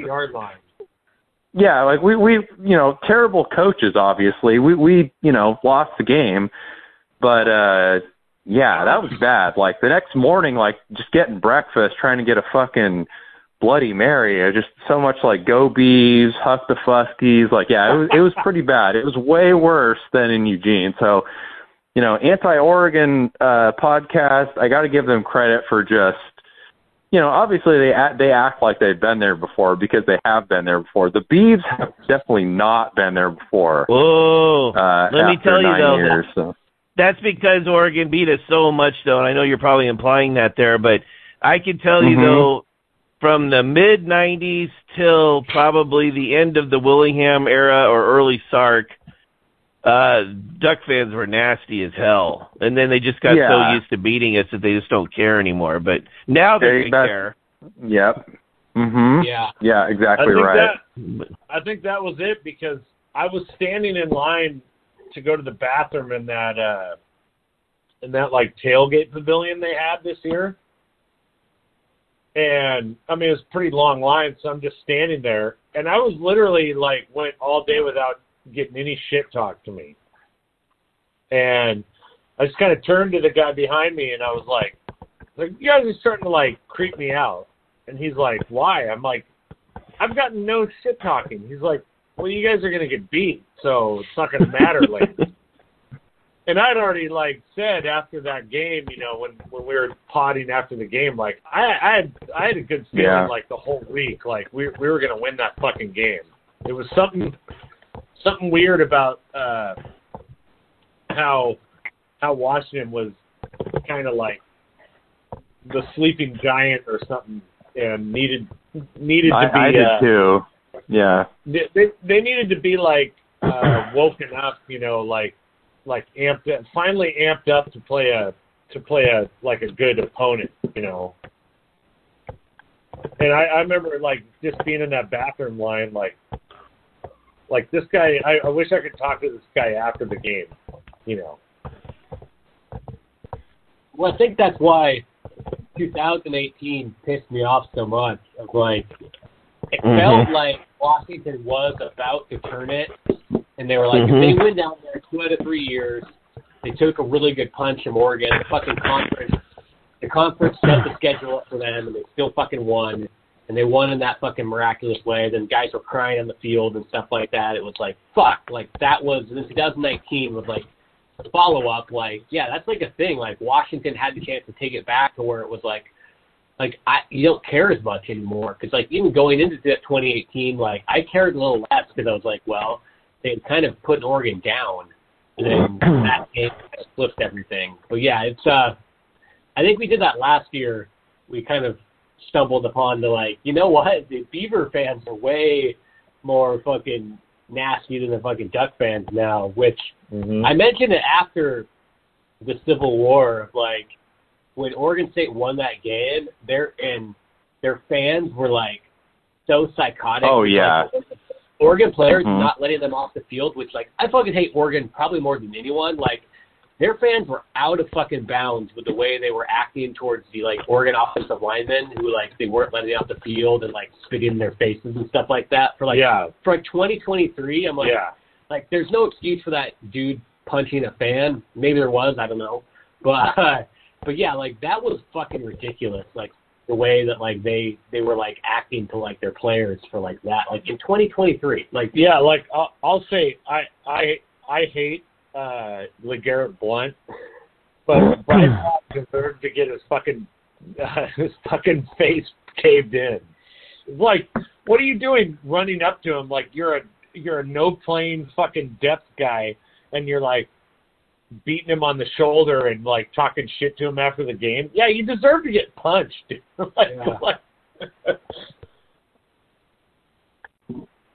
Yeah, no, it's way worse being in Corvallis in that atmosphere than it is in Eugene, like 100%. The people in Eugene were super nice.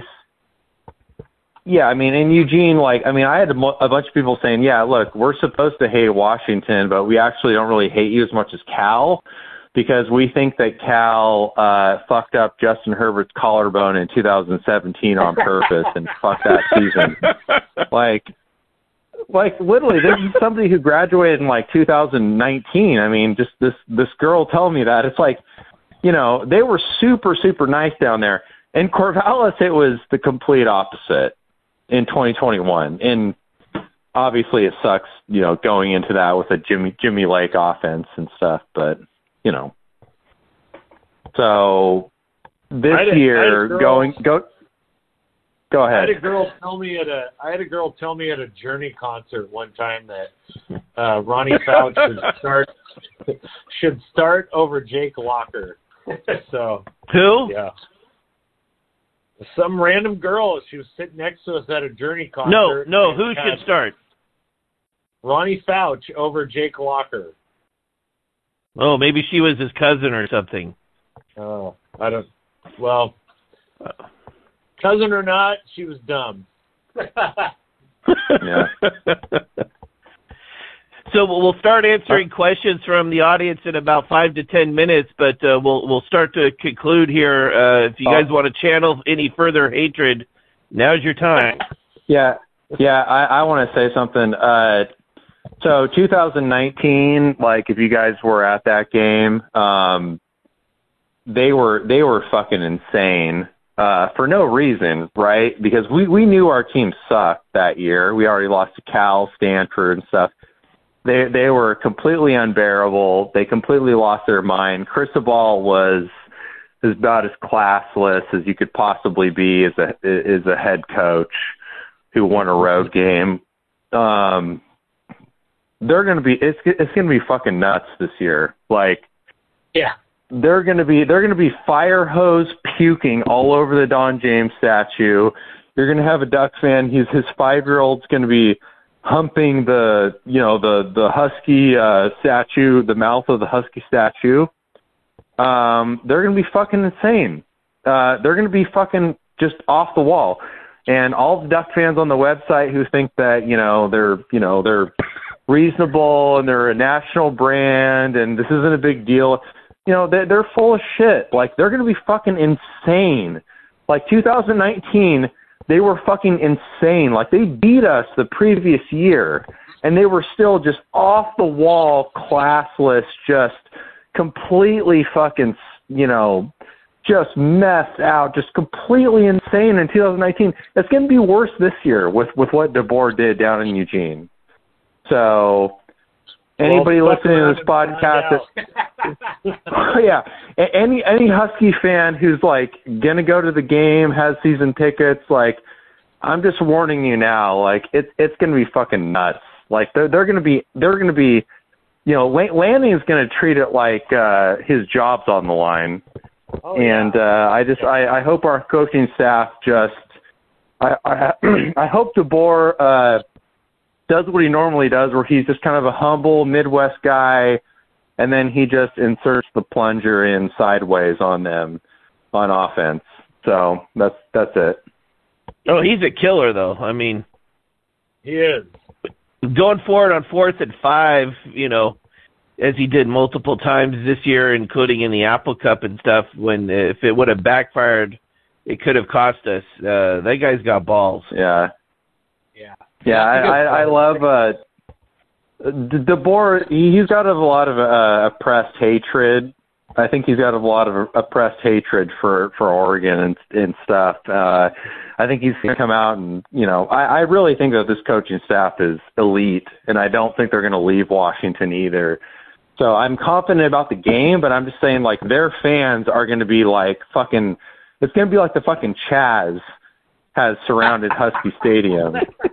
So I mean, it's a good point. I think their team and coaching staff, I think after losing, I'm sure anyone around that program is like slapping Lanny in the face and like, you don't lose to Washington. So he's going to be like, yes. And I'm sure I kind of got the impression he even said some stuff because he played NAIA.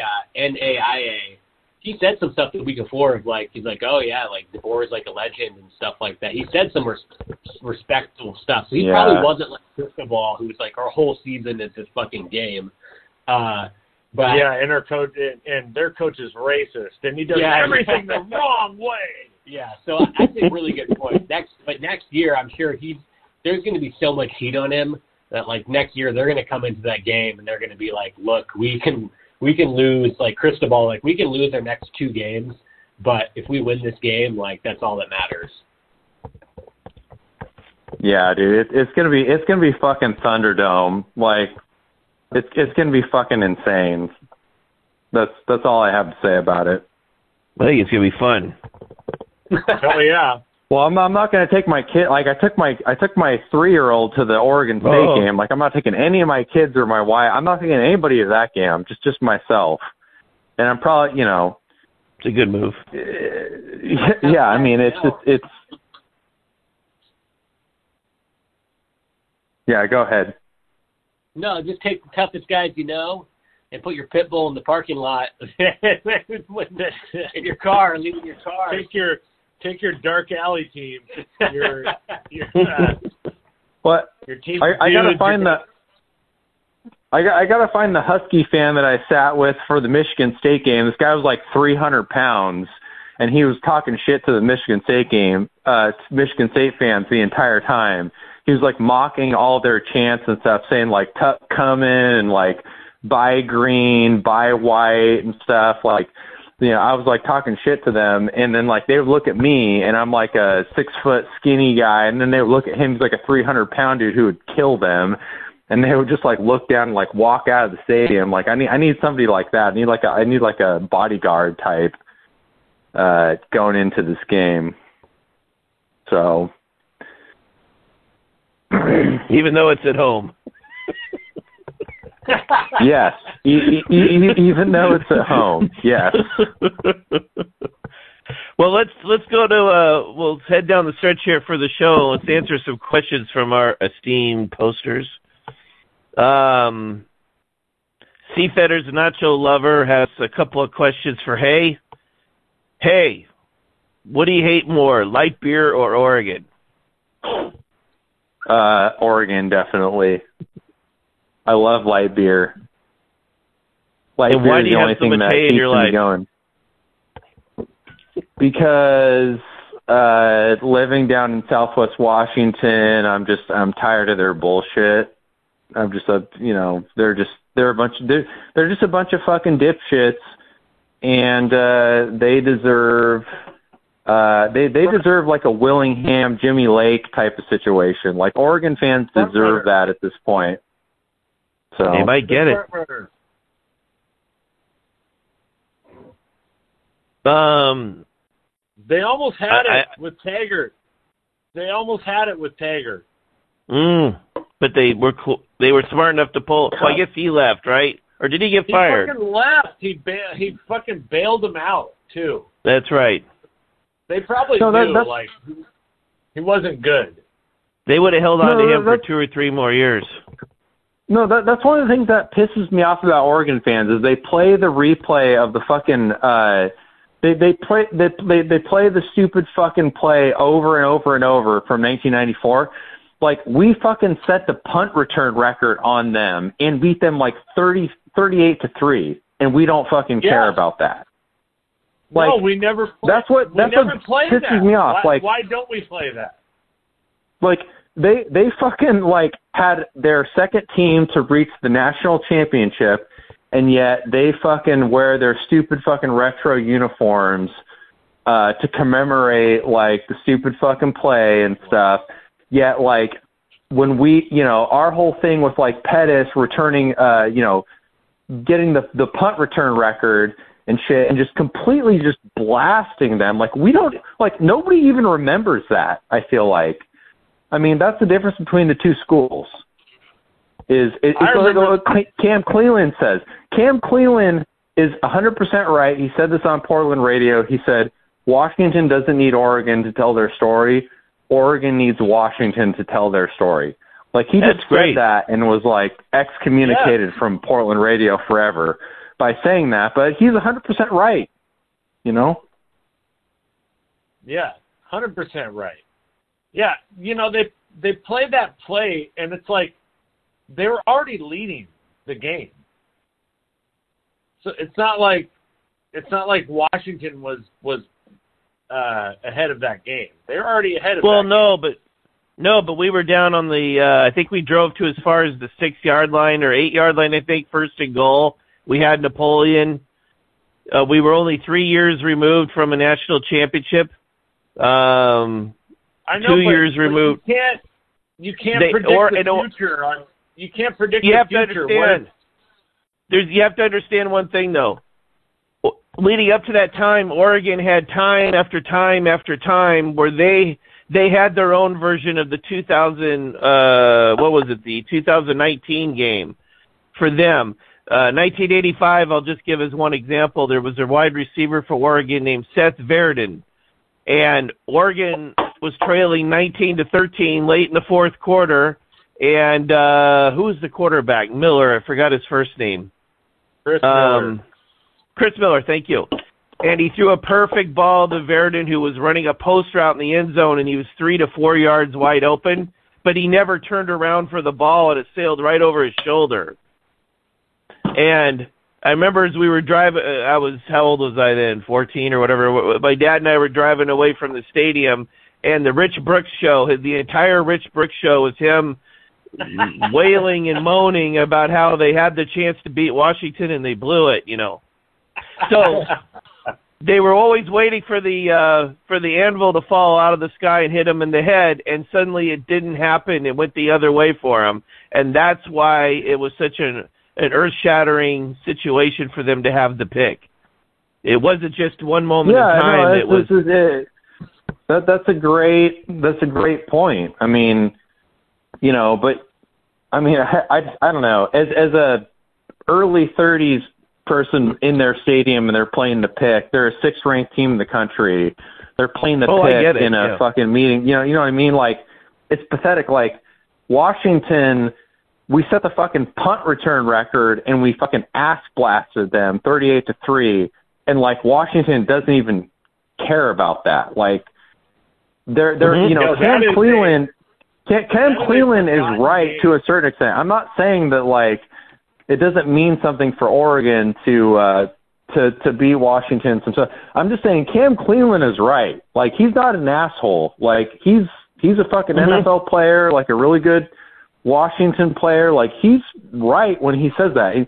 This is a Portland radio guy too. Like, he's putting his fucking career on the line saying this too. No, I gotta stop you there.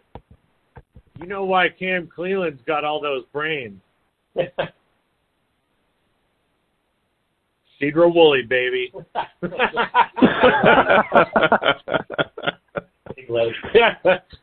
Born and bred. Yeah. Well,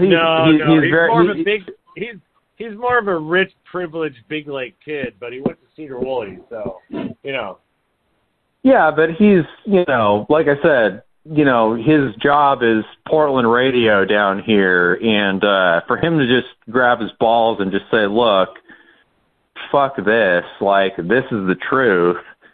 I don't know if he's still even on radio down here. So you got to give him credit for saying what's absolutely true. And when you bring it up, I mean, their fans get super fucking butthurt about that too. That he said that, even though it's 100% true. I mean, even look at 2018. Like, did losing to Oregon, did that make 2018 be, did that really put a damper on 2018? No, it didn't. Like, we still won the conference, we still went to the Rose Bowl. Like, he's 100% right in what he said. And, the fact of the matter is that part of Oregon's identity is that Washington needs to be shitty.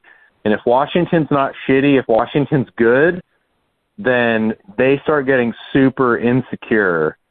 And that's what you're seeing now with like Lanning and stuff. You got a 36-year-old who's in a position that he's not really equipped to be in, going up against a coach who has a fucking 90% winning percentage, who almost beat Oregon on the road with Fresno talent, who fucking beat him at Washington. Like, that's why they're all insecure about their bullshit, like recruiting rankings and this and that and stuff, because they know, like, Washington's got a fucking elite coach right now.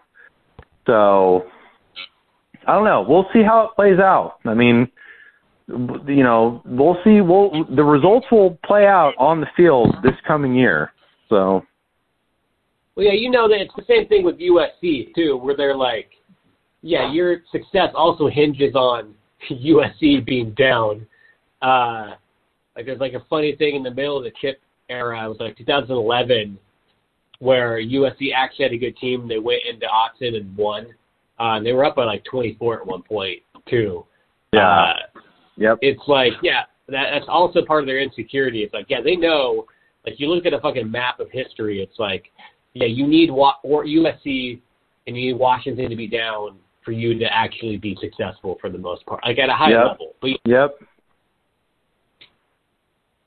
So given that, like, their whole class, we're the class of the conference, like, given that whole thing, like, we're the class of the conference. I mean, given all those facts, it's just like, okay, fine. I mean, Oregon's had some good teams. Like, give them credit. I mean, but at the same time, it's like, bro, like, USC hired a pretty good coach. Like, I think he's kind of a, insert pup rant about him. But Washington has a fucking good coach, too. I mean, like, you guys got to fucking prove it on the field now. Like, you got to stop with this bullshit national brand fucking bullshit storyline. Like, none of that matters when you fucking play us on the field. And they have to come up to Washington now. So we'll see. I mean, we'll see who's right. We'll see who's right between our fans and their fans. I don't know. We'll see. Fan fight. Let's see here. Bananas and Blondes has a couple of questions. One, how impressed are you guys by Lanning's ability to quickly replace the overrated bums that Cristobal brought in with the hard-working, high-character kids who put the team first? I fucking ripped like 2 massive cigars in the course of the first part of this podcast. Lanning fucking choked on like a quarter of one, so I'm not impressed. Well, I'm not impressed with their ability. Bananas and Blonde's second question was also, which is more embarrassing, the my first cigar cough or the tattoo? Tattoo. The cigar. We should run a poll. Yeah, I mean the tattoo. I don't know. The problem with the tattoo is if you're gonna go do something fucking stupid like that, don't leak it out. Like he's got enough money. He's got enough money. Go to a fucking tattoo artist and have him go do it and say, look, bro, I'm giving you enough money. Don't put this on Twitter. Do not put this on fucking social media, please. Like, he's got enough money to go do that. He's such a fucking idiot that he just let it happen, and so then everybody's making fun of him. I mean, 36-year-old acting like a 26-year-old, period. Do you guys remember when, are you old enough to remember when Don James got the tattoo of the dragon wings on his shoulders? Well, wasn't it because him and his wife met at a P.F. Chang's? You know the story. Well, that was the best part about the Lanny tattoo. Someone's like, "What the fuck is the boomerang?" And someone's like, "Him and his wife met working at Outback Steakhouse." And someone's like, "Is it real?" Like, yes, it is real. It's like, oh my fucking god, Jesus. Dude, it speaks to the fact that he's just way the fuck in over his head, and he just, he knows how to appease Phil Knight and stuff. I don't know. We'll see. I mean, like, all the signs point to the fact that he's like a huge fuck up, but it's not set in stone. But I don't know. We'll see. I personally think he is not going to succeed, but we don't know, as we're all saying. And Mike Leach, a lot of people thought he was a weird duck, and he was. I personally enjoyed him immensely all the time, but he ended up being successful.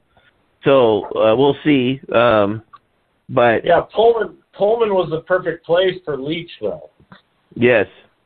That was the perfect place. Sure. That was like the only place where they were going to put up with, the kind of goofy antics and shit like that. Starkville. Well, that's what I mean. Like small college towns where he doesn't have to put up with big media, Or if you're gonna interview with Scott Woodward and President Emmert, you might not want to show up to the interview wearing flip-flops. Just to... Yeah. Well, yeah. Well, yeah, that's why Lane to me feels more like Sark, where like Sark was never going to go like 3-8 at Washington, but he was going to always go like 7-6. He just feels like a guy like he has the stupid rah-rah energy. He'll be able to attract and pay for enough baseline talent to where they're not going to lose. But I would be so fucking shocked if they ever actually truly were like, a top 10 team. But yeah, I don't think he's going to crash and burn on the field, but I could see him crash and burning in his personal life just because that shit's so fucking bonkers. Well, I think he averages like 8.2, 8 point whatever wins per season. He's got like, 7 win dip. Then he'll get like a, 10 win, like limp dick season. I think he'll do that. And then like, Phil Knight and all the athletic directors, they'll be like, well, whatever. He's a young coach, like they're stuck in the same trap Washington was with Sarkisian. They're just gonna be like, well, he's young. He's got to learn, blah, blah, blah. Like they're going to drag this out like fucking 5 seasons. I guarantee you. It's not going to be like a Jimmy Lake thing. It's not going to be a Jimmy Lake thing. Like Lanning, he's not so stupid as to fucking go punch his own player on the sideline in the middle of a game or anything like that. There's only one person that's that special. We had him. Yeah, they're stuck with him like 4 or 5 years, no matter what. Like he's got to go like 7 wins, 8 wins. Like he's got to average that over like 4 or 5 seasons before Oregon is like, okay, this isn't working out. Which is a nice thing for Washington. If he loses 3 in a row to like Washington or 3 in a row to the Beavs, he's in some serious hot water. Well, he's not going to lose to the Beavs. Like that was a fucking fluke. Like he'll still beat the Beavs. I don't know. He'll beat the Beavs. He'll like maybe beat Washington like 1 year after next year or something. I guarantee you, he'll keep it afloat enough to be able to last there another like 4 seasons or something. But I don't know. Maybe he says fuck you and he's good. I don't know. But the signs right now point to him not being that great. Like he's not very mature. I'm with you. Yeah, absolutely. I'm with you on the Beavs because their rivalry is not quite as lopsided as the Husky Coug rivalry, but similar in that the Beavs will get like 1 game, maybe 2, and then the Ducks will go on a run of like 4 or 5 in a row, and then the Beavs will get 1. And then the Ducks will go on another little run of 3 or 4 in a row. Yeah. I don't think Oregon has a big run of 10 in a row like the Huskies do against the Cougs. Well, I mean, you want to talk about anti-Oregon podcasts, Jesus Christ, towards the end of that game, when they were playing Oregon State, I thought, I mean, they were driving it. I thought, okay, well, they, coughed up the lead or whatever, but Oregon's still going to win that game. They're not going to blow an 18-point lead or whatever. So I went and left to go get takeout from my family, and I was, driving in my car, and I happened to turn the radio station to, their official, play-by-play station, and I actually heard them, have to go through play-by-play, the end of that game, where Oregon State just fucking ended them. And I actually had to listen to their play-by-play guys basically say, yeah, we went from the favorite to make the Pac-12 championship to we're fucked. Oregon State just ended our season. It was the most glorious thing ever, and it was just completely accidental too. Just listening to them have to say, yeah, we went from number 6 in the country to, we're going to go fucking play in a baseball stadium. It was a pleasant surprise. I'll just say that much. And I didn't even care. I didn't care if they would have won that game or not. I thought Oregon State actually got really, really lucky because of all the special teams gaffes that they had in that game. I mean, it speaks to just, how is that not a huge red flag with their coaching staff? They were horrible the last month of their season in the critical moments of every game they played. How is that not just a huge red flag that they just got destroyed in the fourth quarter of every game they played, except for when they played against Colorado? I mean, I don't know. I'm not saying their coach can't turn it around, but dude's 36 years old choking on a cigar, trying to send some message to, he's choking on a cigar trying to send some message to some other school for some recruits he stole or whatever. It doesn't add up to them winning the conference next year. It looks like a 9-win season for them, but I don't know. We'll see. Do you know when Oregon and Oregon State play each other, do you know what the name of the trophy is that they award every year to the winning alumni association? The Flyover Cup? The Platypus Trophy. Oh, I thought that was a joke. Yeah, I thought that was a joke too. That's a real thing? Jesus Christ. It says, though not officially recognized by the universities, the Platypus Trophy is awarded annually to the winning alumni association. Oh. Yeah, that's literally the one thing that Jay Inslee didn't fuck up is the Apple Cup is just the Apple Cup. That's the one thing he hasn't fucked up. Take it to the tug. Take it to the tug. Take it to the tug.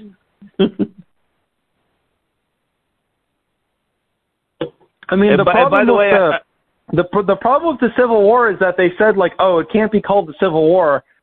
So then they went for a year, and people are okay, well, what are we going to call it then? And they're well, I don't know, the schools can't agree on what it's going to be called or whatever, blah blah blah. If you don't want to call it the Civil War, then say what you want to call it. I mean, Jesus Christ, they just completely fucked that up. So what is it called now? Just the Platypus Cup? That's fucking stupid. There's no platypus in the state of Oregon. That just makes no sense. That's stupid. And I'll throw this in. I don't know whether it'll be of interest or not, but Joey was saying a few minutes ago that it's Oregon will win 5 in a row, and then Oregon State will win 1, and then Oregon will win 4 in a row.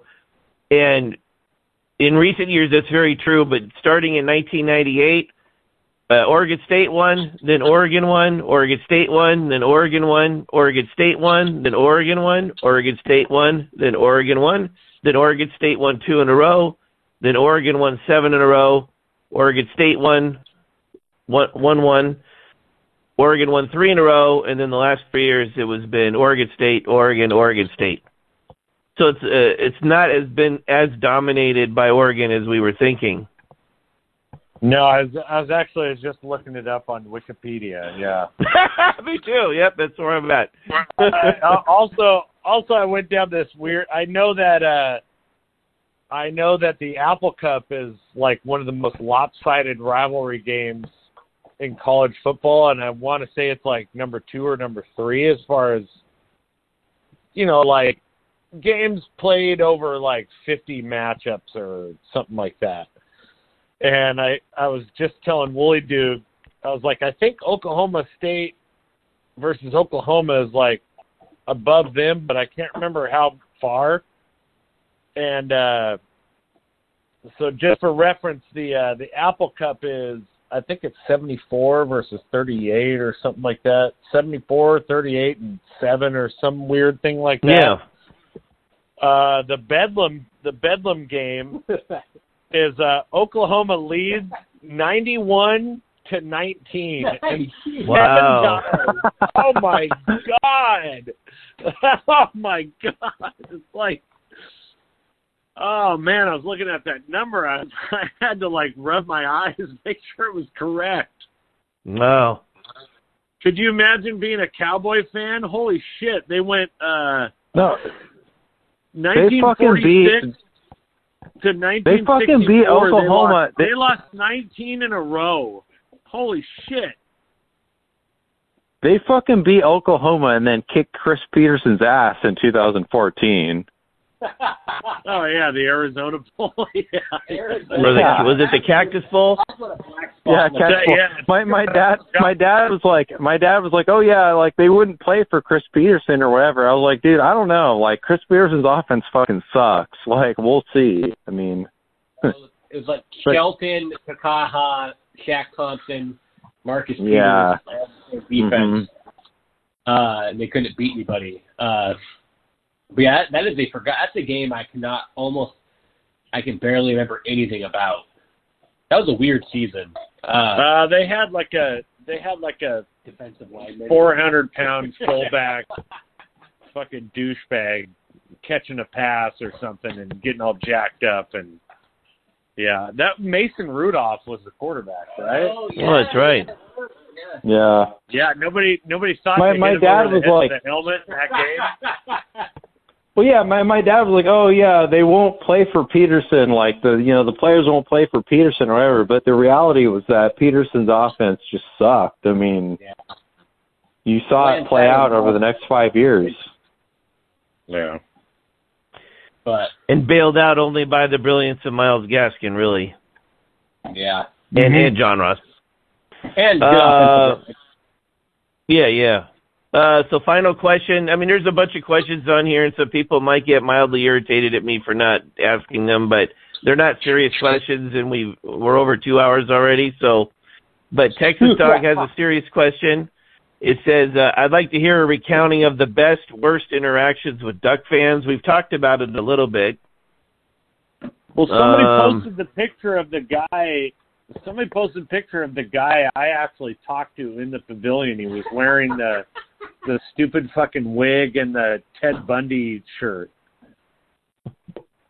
And I had to I posted it on it might have been the game for, I can't remember what it was, but yeah, I had to tell him like, my wife and Wooly Duke's uncle, he recommended, a girl go to Central Washington and be she'd really like it at that college, and then she got murdered by Ted Bundy. So I told that fucking. Well, it's like you wear that shirt, you think it's fucking funny, and it's really not that funny, really. Correct. It's none of us are celebrating Ted Bundy. Like, you're honestly celebrating Ted Bundy by putting his fucking picture, his face on a shirt. Does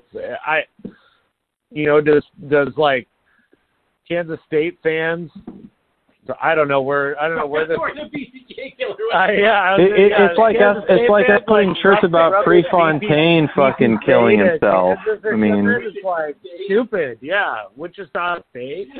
Yeah, like seriously, you know. It's like Husky fans talking about like Prefontaine and stuff. I mean, it's just like, or any other tragedy. I mean, it's just they don't do it. We don't do it. We don't care. You know, it's not something we do. I mean, he did go to for some reason. Yeah, he went to Wichita State. He was a shocker. BTK, Dennis. Well, wait a minute now. I have to push back on one thing. What? Because before we start patting ourselves on the back for being such classy fans compared to Oregon, how many times have I had to shake my head when I see the word gurgle on my screen? I don't put gurgle. I didn't say you did. Not me. What does gurgle got to do with it? Because Todd Doxey drowned in the Willamette River. Oh my God. So there's at least a half a dozen people that still post gurgle to this day, and it really, you know, I don't know. They get downvoted, right? It's not classy, and like I hope that nobody ever does it ever again. I've never thought it was funny ever. I've never thought it was funny.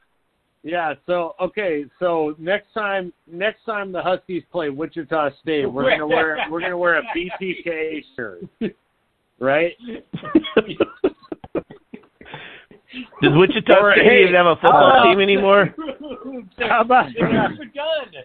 Yeah, the Cougs can't do it anymore with fucking what's that dipshit's name? I think that guy wanted to be Ted. He wanted to be a Ted Bundy, but didn't realize. Probably. I think didn't realize like, oh, DNA and fucking cell phone towers. You can't do that shit. Yeah, you have fucking surveillance everywhere. Yeah, so should our serial killer hot talk be part of a bonus pod? We're getting this. We're segueing into a true crime pod. We're trying to branch out.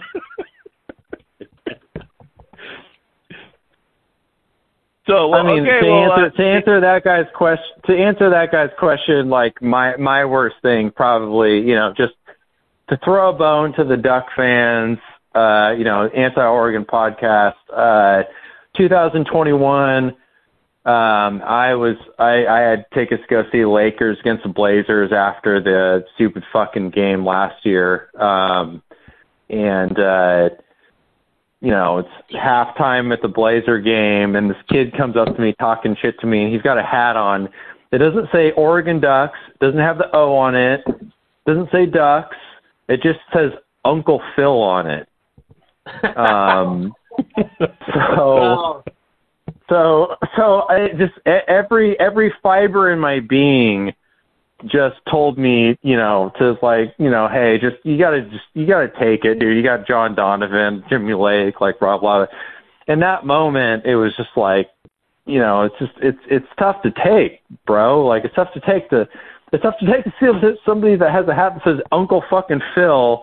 They beat you by 10 points. Like they played a shitty game. They're not a good team. They're about to get ass blasted by Utah, you know, but you got some like nerdy kid with an Uncle Phil hat saying, hey man, like it's a tough break, you know, it's a tough break that we just beat you guys, like blah, blah, blah, you know. So that's kind of why all the vitriol comes from beating them this year. It's just, you know, they kind of earn it. Not to get, we're running pretty late, but yeah, the whole embracing of the Uncle Phil thing is just weird to me. I mean, I get it, like, there's, like, Dempsey and stuff who support Washington, but, like, yeah, if the program was, like, that was that dynamic of Washington, like, sure, I'd accept it, but I'd feel kind of weird about it. I wouldn't, like, think it was, like a cool thing. And also, it's pretty funny to explain it to people that don't know sports. My girlfriend doesn't really know football, and I was, like, explaining the hatred for Oregon, and I was like, yeah, like, the owner of Nike, and Nike, like, has all their support. And she was like, do they win every game ever? And I'm like, no. It's like, how don't they? It's like, if Nike basically runs the program, like, that is such a gigantic leg up. So that, but yeah, and it's just weird. If I was an Oregon fan and I was in like the concourse at the the Moda Center and I saw somebody wearing an Uncle Phil hat talking shit to a Husky fan, I would say, dude, you just please just shut the fuck up. I'm sorry, just please just go away. Just go away, dude. Like nobody gives a shit about that. Like the Uncle Phil stuff is just embarrassing. The other 11 schools think you're embarrassing. Like just go away, please. Yeah. Speaking of hats, a few years ago, oh no, I'm gonna forget who this was. It wasn't Norwegian Husky. Oh, forgive me. There was whoever it was from Texas that started the Make the Huskies Great Again, and we sold hats, and there might have been buttons and whatnot. So I get a thing in the mail the other day from Joey Dangerously, and I at my PO box, and I open it up, and lo and behold, it's a purple hat with gold trim thing, and it says "Keep the Huskies Great." So. Damn right. So on that note, hey, thanks a lot for joining us, and you're welcome back in the future if you want to come back. We really appreciate you being here today. Yep, thank you for having me. I really enjoyed it. Like, loved all the conversation. Thank you, guys. Yeah, you bet. So, gentlemen, and I use that term loosely, until we talk again, we'll talk soon. All right. Bye. See you guys. See you. Thank you for listening to the Hardcore Husky Podcast. This show is copyrighted material. In other words, stop plagiarizing our shit, fuckos. So please tell a friend and rate us 5 stars on iTunes, especially you cheap bastards who don't donate. It's the least you could do. Yeah, I'm looking at you, creepy coog. And come join our fun over at hardcorehusky.com. We've got Husky Football, Yellow Snow's Record Shop, and our notorious Tug Tavern, which is a shit show of politics and strange news. And if you enjoy yourself and are ready for the next level of cyber peyote, come join Swain's Wigwam. I'm going to have to read this over. Sway's Wigwam, yeah. Sway's Wigwam at Navajo Nation's gift to college football. It's also the official private club of Hardcore Huskies. We're talking boobs, guns, and inside information, all for the low fee of $129 a year. Come join the fun. I'll have to redo that one, but...